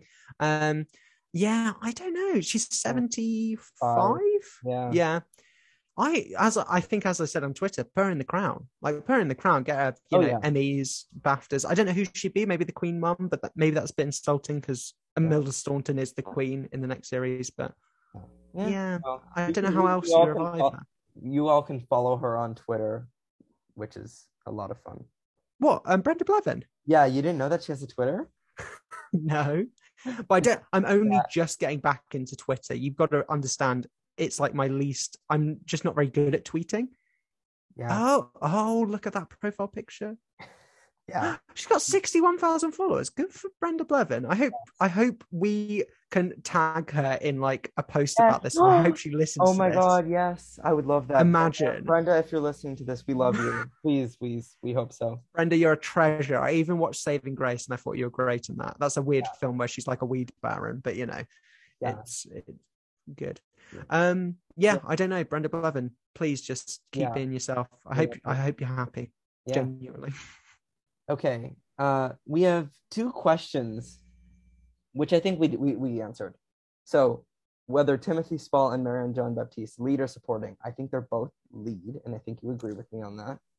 Yes. I mean, like, do you mean like, do I think they're lead in the film, or do I think they should have been put in lead or supporting in like an awards race? Do you think like their performances are leading or supporting? Because I think that Maurice, Cynthia, and Hortense are leads and the rest are supporting. Yeah, I'd agree with that. Like, but I feel like we break them down into those categories because of awards more, whereas sometimes, like Romeo and Juliet, like whoever plays Romeo and whoever plays Juliet, they're going to be the leads and everyone else is going to be supporting. Whereas, it's not as clean cut here. It is a little bit of an ensemble piece. Yeah, and I think that's the thing, like, especially the way this film was made, and we'll get onto this, but like, where do you award this film to actually honor the film? Because I don't think it should, well, we'll get onto it, but I'd say, I agree with you. And then because I think there's a bevy of really good supporting performances in this, like, especially Phyllis Logan, especially Claire Rushbrook. Fantastic, like genuinely so good that you can award like lead and supporting and it doesn't feel like an imbalance. 100%. Okay. Andrew Carden asks, slightly off topic, but does Frances win for Almost Famous if she doesn't win for Fargo? So she would have had to beat Kate Hudson and Marcia Gay Harden. I don't know. Like, I think you're never going to beat the better performance in the same film you're nominated for. Although I think, ironically, like, I think she just would have waited till 3 Billboards. Honestly, I don't think she would have got 3 Billboards if she hadn't have won for Fargo. Interesting. Huh. I I think that's so much a part of her legacy that not only was she amazing in that, but she was decorated for it, that she won against the odds. Like, I think that's a big part of the Frances McDormand myth making machine. And I love her. I love her. But, you know, um, I don't think she should have won. I don't think she would have won for Almost Famous. well, I tell you an interesting theory. I think it was on This Had Oscar Buzz, where they were like, she probably wins for North Country if she hasn't got an Oscar before then, because she's like playing a character who has a disability, who degenerative. I think she has ALS in that film, like Lou Gehrig's disease, where, you know, slowly she becomes more and more sort of infirmed, and like she loses the ability of her neurological functions. And I have seen that film. She's good in it, but it's kind of one of those obligatory nominations that you're like, yeah, I expected that, and I'm not mad that Rachel Weisz won. For her lead performance. Absolutely, I don't disagree, but Rachel Weisz has an Oscar, and she would get an Oscar. That's the thing. Would Rachel Weisz have been in The Favourite if she hadn't have won for Constant Gardener? Who knows? Like, who knows? I don't know. I'd cast dispersions on it, but the question was so. McDormand. Would she have Almost won Famous for Almost Famous? No. I just think that was Kate Hudson's Oscar to lose, and in that case, she did. Yeah. Although Julie Walters should have won. Maybe. Sorry. Yeah. No, yeah, she 100%. Like, I think Julie Walters is the best living actress, period. Oh, wow. Okay. That's my hot take. I'm a shocker here. I'm Marion Cotillard. Oh, such a shocker. Yeah. Right. Anyways. Have you seen, I think I mentioned this. This is a tangent. Have you seen her advert for like a perfume? I can't remember what perfume. Oh, yeah. Okay. I wondered if it was just like a European thing, because I love that advert so much. God, yeah. It was on the moon. It was on the, what was it? It was on the back of so someone at my school had what do you call it? A playbill from a Broadway. Yeah. And that ad was on the back, the Chanel.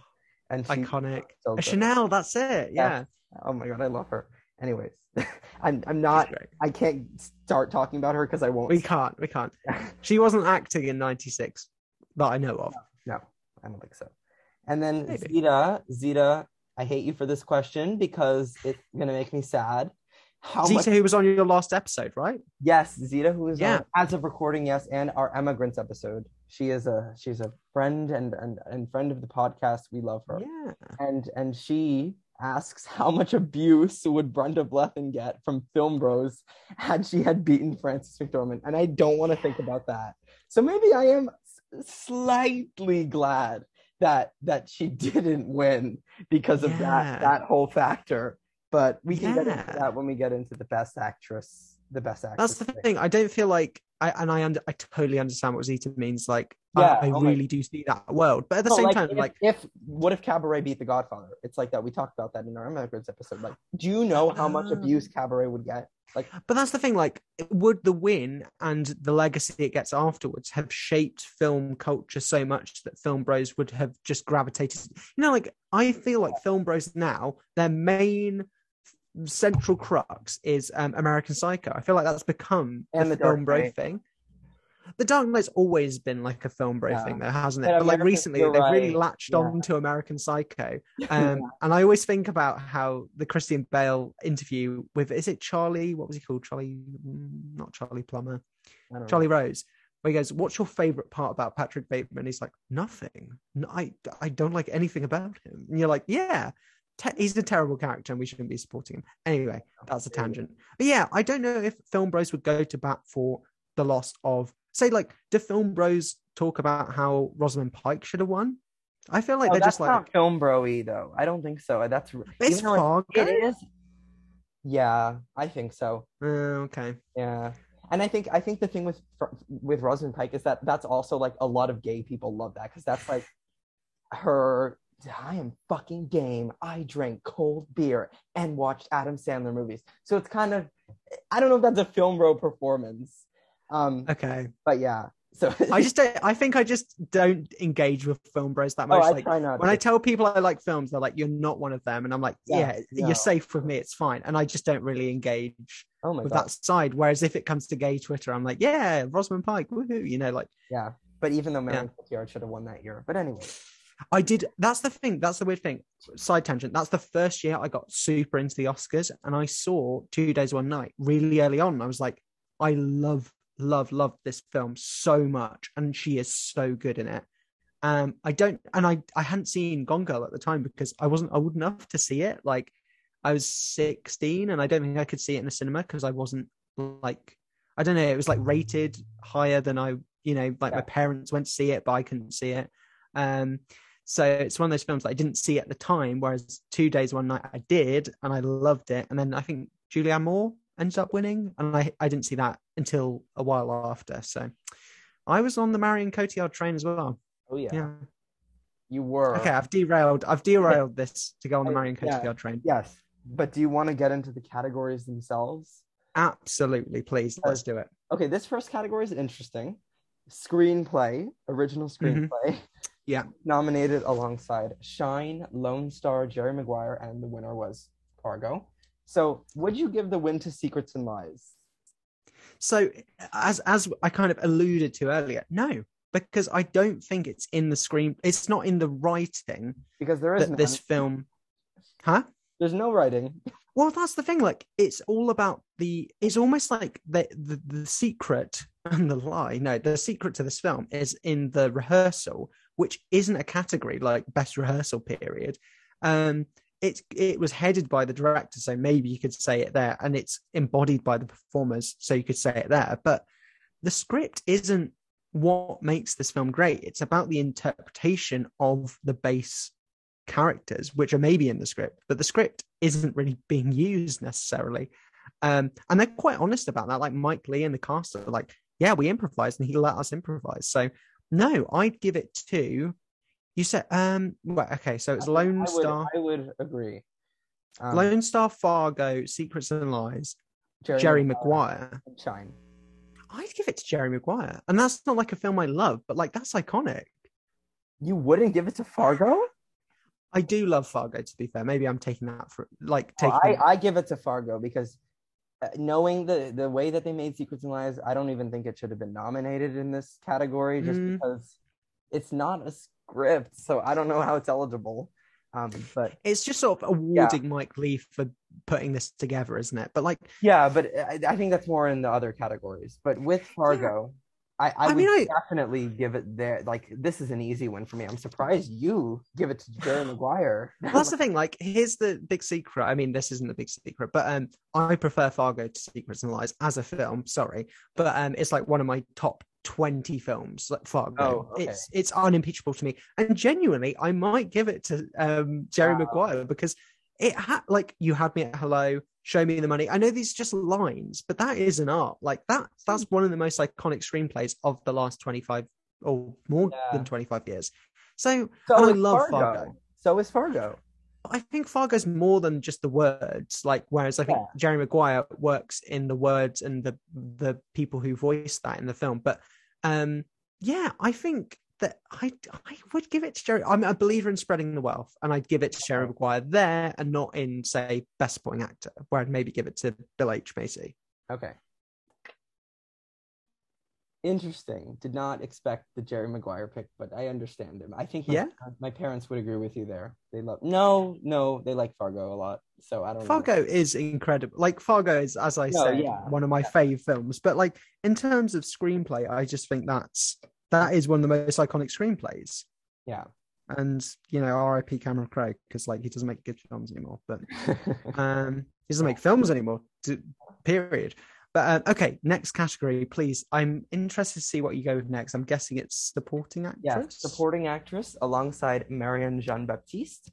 You have Joan Allen for The Crucible, Lauren Bacall for The Mirror Has Two Faces, Barbara Hershey for The Portrait of a Lady, and your winner is Juliette Binoche for The English Patient. I'm just going to get this out of the way. Let's not take into consideration lead for her because she obviously does not belong in this category. This is clear-cut category fraud. There is no reason why she was nominated in this category outside of racism. So ignoring that, would you give her the win?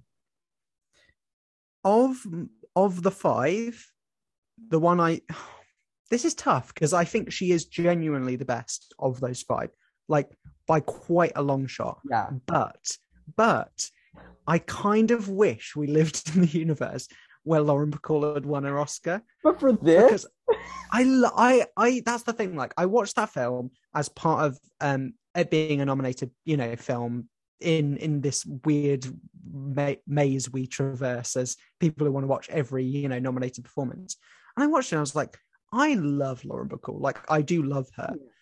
And that performance, yeah, the film isn't great. The performance isn't, yeah. she's not in it much. She's really not in it much. Oh, but no, she's but hilarious. she's giving it so much. No, and I think the narrative worked against her, where it was like, she's been working for 50 years and it's time she gets her Oscar. Like, but I think she's fantastic in that. I think Juliette Binoche is fantastic as well. And so Jean-Marie Baptiste, have I said her name right? I feel like Marianne Jean-Baptiste. Marianne Jean-Baptiste deserves to win. And I think she's fantastic. And I think the sad part is her career since hasn't reflected that she was a nominated actress. Like, she hasn't gotten the opportunities she has. But so maybe, but I'd probably give it to Lauren. That's the thing. Just to give her a win. But your favorite of these performances is Marianne. On merit, Marianne. On like Oscar, like that's the thing. Like, I differentiate. I'm just gonna determine your win by merit, because this should be which one you think actually deserves the award. Yeah, you're more like holistic. You're more pure, and you're like, who you think should win. And I'm like, well, there's my winner, and then there's the one that should have won, and then there's the one that did win. You know what I mean? And I kind of separate them. I think for me, it's my winner and who did win. There's no real. Yeah. Okay. I think it's just because I'm cynical, so I'm like, whoever. Let's say this year with Worst Person in the World, like, I can't ever remember her name unless it's written in front of me. Rainsford. She is my like best performance of the entire year, regardless of category. She should win Best Actress in a cakewalk. But is she going to win it? No, probably not. Is she going to be nominated? Maybe not. Maybe. Who knows? Maybe. Well, we're recording this. You'll hear this episode after the Oscar nomination, so that might age well or not. But who knows? Hey. But I definitely give it to Marianne Jean-Baptiste. Oh yeah. I would put her in the leading category though. If pure supporting, if we're going to say who should have won supporting actress, Barbara Hershey. She is delectable in that movie. That movie was okay. I really wanted to love it. I want to get more into Campion. But she is so good, and she makes that movie. She is so fucking good in that movie. It's like, it's delicious. It's iconic. It's ferocious. It's everything that a supporting performance should be, except for the fact that nothing around her is nearly as good as her. She just eats it up. She ate in that movie. It's so good. Like, I love her in that movie. And then in terms of the other nominees, Joan Allen and Juliette Binoche, I do not care. Like, don't care. And then Lauren Bacall is fun and cute and all that, but not really an Oscar caliber. Yeah, I guess, like, I'm between Jean-Baptiste and Hershey, and if you saying supporting actress, Hershey, but of this category, Jean-Baptiste. Yeah, like, if, say, Lauren Bacall had one, it would be like a Jeff Bridges win, where it's like, well, they were going to get an Oscar one day. I guess we're just going to give it to them for that. Yeah, no, and Barbara Hershey, yeah, she does. She is great. And like, she's one of those actresses that has been working for so long. You're like, when do you age? What's happening here? Because you just have looked incredible. I mean, obviously, it's like Maggie Smith, except Maggie Smith has always looked old, like always. Yeah, you watch The Prime of Miss Jean Brodie, and you're like, yes, I can really see that as like my understanding of Maggie Smith as like the Dowager, whatever she's called in Downton. Yeah. But yes, okay, yes, yeah. I mean, Marie Jean-Baptiste, like, that's the thing. If she's in lead with Brenda Blevin, they'd split the vote.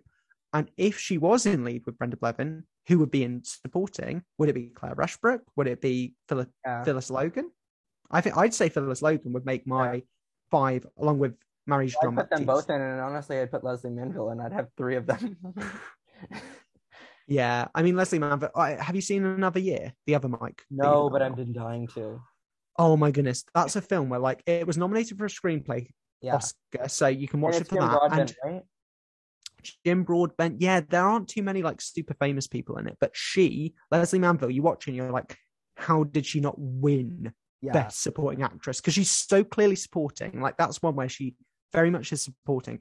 but I think that's one of the best supporting performances I've ever seen in my entire life. And you're like, how did this not? And like Melissa Leo wins that year, and you're like, how did Melissa Leo win? Yeah, but yeah, we won't get caught up on that. Yeah, we're saving actress for last, by the way. Okay. Get ready. Are we going director next then? Director. Alongside Mike Leigh, you have Joel Cohen for Fargo, Milos Forman for The People versus Larry Flint, Scott Hicks for Shine, and the winner was Anthony Minghella for The English Patient. So are you giving it to Mike Leigh? I don't know. I do want to honor Mike Leigh at some point in Oscar history, and when, if not then, I'd make, because it's like, if you give it, he's got 5 screenplay nominations, and his whole method is to let the actors improvise. So you kind of got to give it to him for directing, say, if you're looking at history from that lens. And I'd give it to him in hindsight, knowing that the Coens go on to win for No Country for Old Men, which would I give it to them for that against or PTA? Maybe or not. Julian Schnabel. I've never seen that film. That's the one film in all of history I've never seen. That's the one film that you've seen that you haven't seen that I have. Yeah, it's like I own a copy of it, and it just sits on my shelf, and I'm just like, one day I'll get around to Diving Bell and the Butterfly. But you give it to Joel Cohen? Yeah. I don't. I give it to Mike Leigh in a cakewalk easily. He is so far ahead of everyone in this category. And I'm glad that you give it to him and I give it to the Coens. Yeah. But neither of us give it to Minghella, who I like because I love Talented Mr. Ripley a lot, but I have no affection for The English Patient. No. Whatsoever. And why was The People versus Larry Flint nominated outside of the fact that Milos Forman was because it's Milos Forman. Like, there was always, I think this happens with directing lineups, I think now, but especially in the 90s, where you had your 4 or maybe 3, and then you have your like 5th variable. Like Altman got 2 in a row just by being like the 5th choice. You had like the 95 year where like Ang Lee doesn't get in, but Tim Robbins does. The director's branch can be, but also we'll see this year. I think that Jerry Maguire not getting included here makes sense, but Shine does not make sense getting nominated. No. I'm sorry, I do not like that film. That is not a good movie. I don't know why. Jeffrey Rush is in that movie for like 5 minutes, and he's in it for like the 3rd act only, and he's still one lead actor. Like, obviously it's where he's the lead character, but like no, and it's just not a great film. I suppose it was natural. That's Oscar bait. That's like made to win awards. It is, but I do really like it in parts, and it has Lynn Redgrave and John Gielgud. Like, they're both just amazing. So, and I think Noah Taylor's really good in it as the younger version of Jeffrey Rush. I get it. I get it. Like, I can't really defend it. I get it. Yeah. I mean, what even has Scott Hicks gone on to do? I don't know. Who knows? Okay, here, filmography. Oh, yeah. I genuinely have no idea. Like, there's a lot of directors in history, like the director of Fatal Attraction. I forget his name, Adrian Lyne. Yeah. Like, he didn't really do much apart from films like Fatal Attraction, or like, say, Tom Noonan, who did Babe. He went on to do one film 11 years later. Or the director of Full Monty. What could you name him? I couldn't. Yeah, I couldn't. Nominated for Best Director the year after. His name was Peter Cattaneo. I think he's done some TV since. I tell you what, I do have a question for you. I have a quiz. Oh no. Yeah, you ready? I hate quizzes, but sure. Okay, this is a short quiz question, and for anyone listening. So, I know we're kind of halfway through, but it's just popped into my mind. So, this film was nominated for Best Picture, Best Director, Best Lead Actress, Best Supporting Actress, and Best Screenplay. 5 nominations. Do you know the 2 films in Oscar history that also have that track record without winning any? And got Supporting Actress and Actress? So all those are identical nominations to Secrets and Lies without winning any of them, like Secrets and Lies. Okay, well, it isn't The Little Foxes because that got other things. Yeah, That was it's not that. like that is one of the first ones that came to my mind because they have best actress and supporting actress. Is it Lady Bird? Yeah, Lady Bird is one of them. So the episode that Okay, you have and then there's covered. another one. Okay, supporting There's actress. another one. Don't It's have I seen it's this film? Don't. I don't I if I had to guess, I'd say no.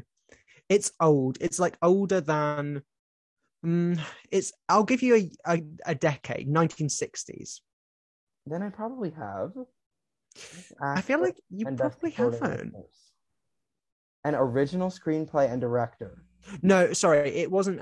I didn't take into original adapting. It was just like a screenplay nomination plus two 50s, actings in the. nothing. Huh? Do you know? No, it's quite obscure. It's It's the not Rachel Sundowners. Graham. It's the Sundowners. Okay, no, Deborah Carr, right? Deborah Carr, the lovely Glynis Johns, Okay, director, picture, and screenplay. Those are the only two I could find in Oscar yeah. history that had the same track record. But I found it funny that Lady Bird was, Well, which you yeah, covered. yes. Yeah. I was thinking Rachel, but then Joanne Woodward boycott. Yeah. So Paul Newman never gets the nomination. Yeah. Yeah. Yeah. Sorry, Yeah, that was a let's tangent. go to Best Picture, which is very similar. Mm-hmm. Alongside Secrets and Lies, you have Fargo, Jerry Maguire, Shine, and the winner was, of course, The English Patient. And I know you give it to Fargo, but thoughts?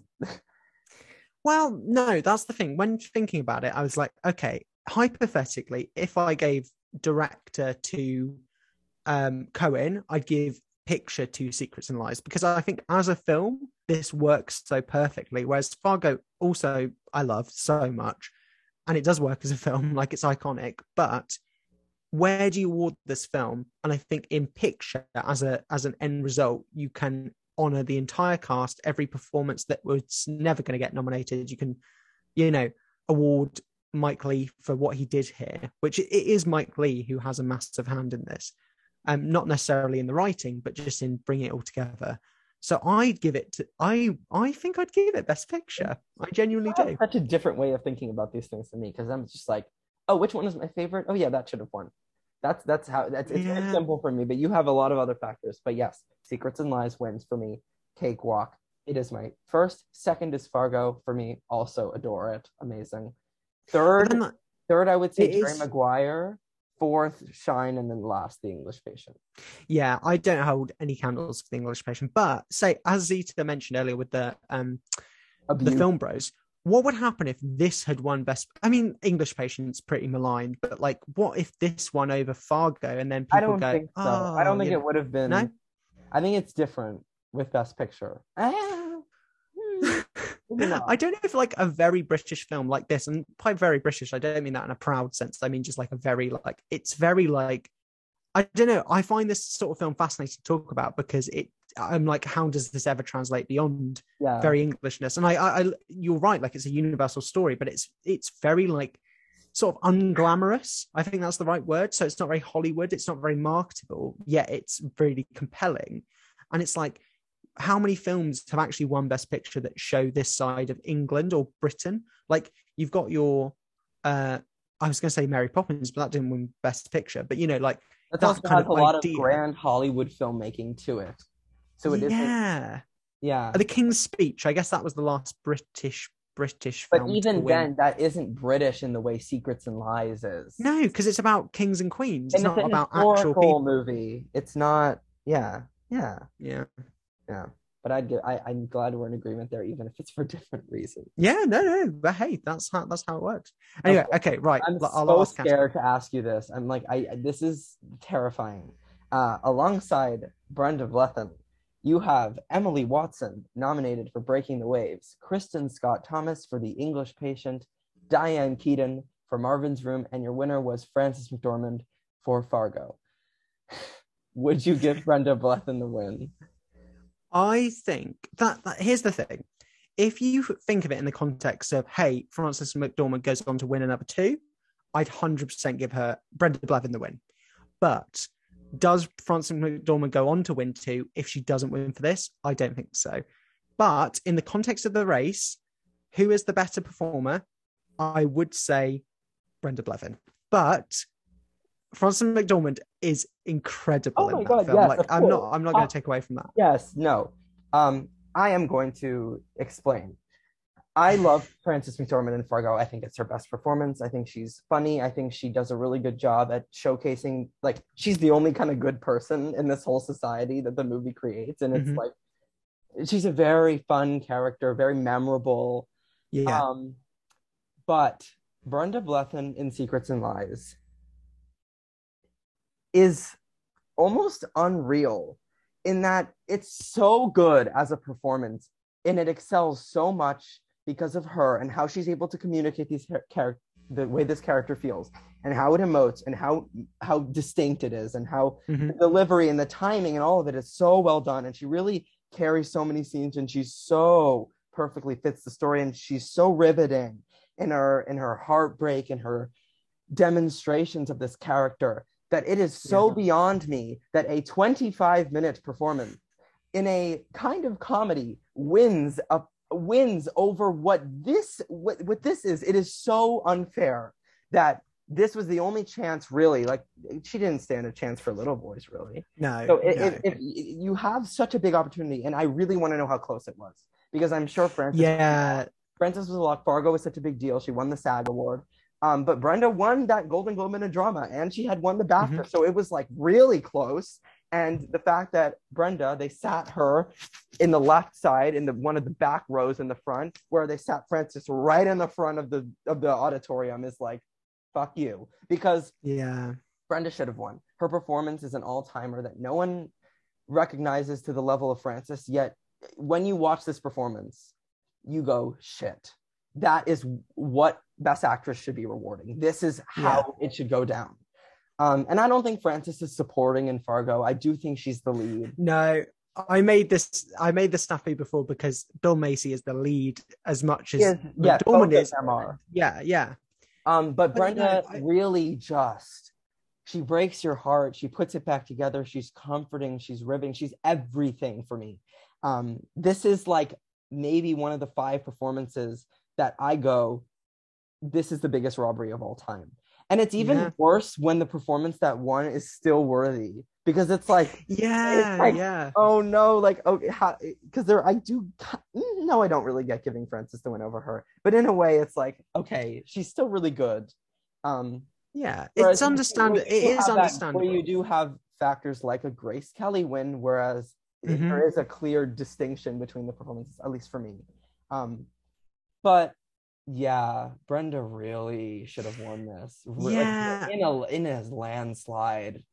And it's another year where you're like, I wish I could see the totals because like Oh how God, yeah. you got to wonder, like, say if they were 3 or 4 or 5 off a draw, and that might be the most cathartic tie. It's a tie in, like in I lost Oscar no, but history. the Catherine Barber tie is pretty iconic in itself. Oh, because that's the thing. That's a year where you look at it and you're like, I don't think one of them should have won over the other. Like, I love that they both share the 68 win, I and do, like but you almost wish they'd have less Academy members just so that there's more likely a chance of a tie. Because of course, the more Academy members they have, the less likely a tie is going to be. But all you want sometimes is like, please, like 2 people deserve this. And yeah, I think they both deserve it this year. This is the irony. Like, say if you put them in different years, like 95 and 97, they cakewalk in either of those years. Because I don't think that Sarandon is like, I think she deserves an Oscar, but I don't think she should have won it for that. And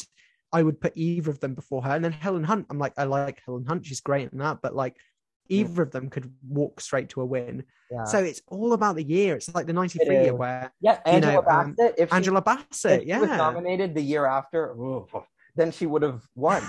So then Jessica Lange wouldn't have that Oscar for Blue Sky. Good, and like, I recently saw people on Twitter being like, doing their like, here are my winners, and they still put Jessica Lange at like a winner for 94, because you're like, it's a really dry year compared to the incredibly competitive year of 96, where I know we had some things on Twitter where people said Emily Watson. I'm like, Emily Watson's so good in that film. Like, she could easily win in, say, 94. Like, she's great. And like, Kirsten Scott Thomas. she's fine. She's Like, I'm glad okay. she's got an Oscar because she should have been nominated for Four Weddings and a Funeral, where she's so She should good. have won. Oh my God, amazing. It would have been against Diane Weiss for her Diane Gloria Weiss, Swanson. who's so good in her, that. no, it's a Norma Desmond Walmart version. So It's good though. it's okay. It's good. But okay, I'm gonna give you a rundown of this category, so you know my thoughts on Frances and Brenda. Yeah. Emily Watson. Here's the thing: she's amazing in that film. However, Lars von Trier's filmmaking style is distracting and can detract from her performance. The shaky camera work, just the structure of it, occasionally takes away from her acting, which is a little sad. Because like if it wasn't like that, then maybe she'd be around. Maybe she'd be over Frances for me. But I have her at third. She's really good. I think she's amazing. She is great. That film is giving her a lot. Well. Like, again, like it's moving so much around her that it can occasionally take away. But I get what you mean. And I hate. Let it be stated on the record, I hate Lars von Trier. So, and I like her in that film, but I really despise him as an artist. And then I actually really like Diane Keaton in Mervyn's Room. It's kind of a little bit of a melodrama, what you're getting. But she's really good, and so is Meryl. I like them in it a lot. I thought she did what she needed to do. She's fun, and she's convincing. It's I have her fourth, but I still really like her in it. And then Kristen Stewart, not bad, just kind of not. I don't really think of it at all. No, well, I mean, a lot of that film is framed around Ralph Fiennes being in the hospital as a burns victim, and then in the past he's with her, but she, spoiler alert, dies kind of into that his backstory, and then the recent stuff is Juliette Binoche painting with that Indian soldier, and I like that. That's the part I remember fondly of that film. But the interesting part about Marvin's Room is like that film, very forgettable, but like Meryl and Diane sort of swapped turns showing up at different awards ceremonies, and then it came down that Diane got that, and I'm glad, because Meryl doesn't need a 22nd, not that it was her 22nd at the time, but like I love that Diane for a while was like nominated in every decade until the 2010s where she didn't, but she's really good in that. And also Gwen Verdon, she should have been nominated for that. She's so good in it. She's so sad. I just love her in it. That's actually, I like that nomination. So you can't begrudge her, like. And I think she's better than Meryl actually in it. So Meryl's just like that's the thing. And also Meryl does not need his 22nd. Exactly. That, and like that 5, therefore you've got 3 genuinely incredible ones and 2 where you're like, they deserved it. It's not one of those ones where you look at it and you're like, Thomas deserved it, but I'm not mad at the nomination. But who would have been there instead? Say Marianne Jean-Baptiste. Okay. Okay. And if Marianne Jean-Baptiste had been nominated, she would be my runner-up to Brenda Blethyn. Yeah, you're not wrong. And if Kristen Scott Thomas has got a win or a nomination for Four Weddings, I'll caveat it with that, and I agree with you. There you go. Yeah. Okay, but I would give it everything but screenplay. I would give Secrets and Lies every win except for screenplay because it doesn't really have one. Okay, so I like the Fargo win. I think that's a good win. It makes sense. Knowing what they give original screenplay to, that very much fits their what they like to award in that category.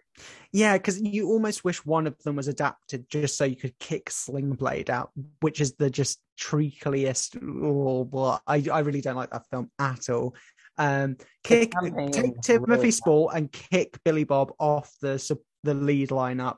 Kick Billy Bob the hell off the writing, original screenplay. You're gonna be shocked, but out of the lineup for lead actor, I give Billy Bob Thornton the win. Oh, I thought you said, okay, of the lineup, but you give Timothy Spall a nomination and maybe a win. Because my mom showed me that movie like a long time ago, and like so it's kind of like that. But maybe if I rewatch it, it would be different. I don't know. Yeah, I never had that with that film. I saw it and I was just always like, fuck this. I just didn't like it. Yeah, but hey. But you'd give it the win in picture, actress, and supporting actress, technically, kind of. Yeah, I think maybe I'd give. it's difficult. I believe, yes, actress, supporting actress, yes. But say if we're going Fargo, which is a film I genuinely love, I'd maybe honor that in one of the top two. And it's, do I give director to Mike Leigh and picture to Fargo, or picture to Secrets and Lies and direction to Coen? I think the latter. I think I'd go best picture, Secrets and Lies, best direction, Coen's. I think, or I'd give Mike Leigh director and picture, and then I'd give screenplay to Coen's. I spread it out like that because I love these films, and they have to share the wealth in my mind.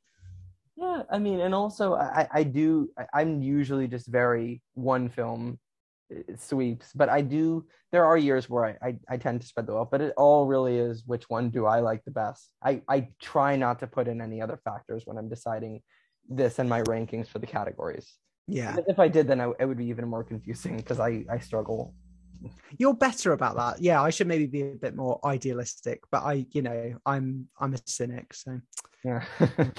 Yeah, but any other comments, or do you want to wrap it up? I think the only thing that we never mentioned, which is kind of a mute point now, is the score really worked for me on the third time. Same. I was like, oh, the music's really good. Like, Yeah. I never really noticed that before.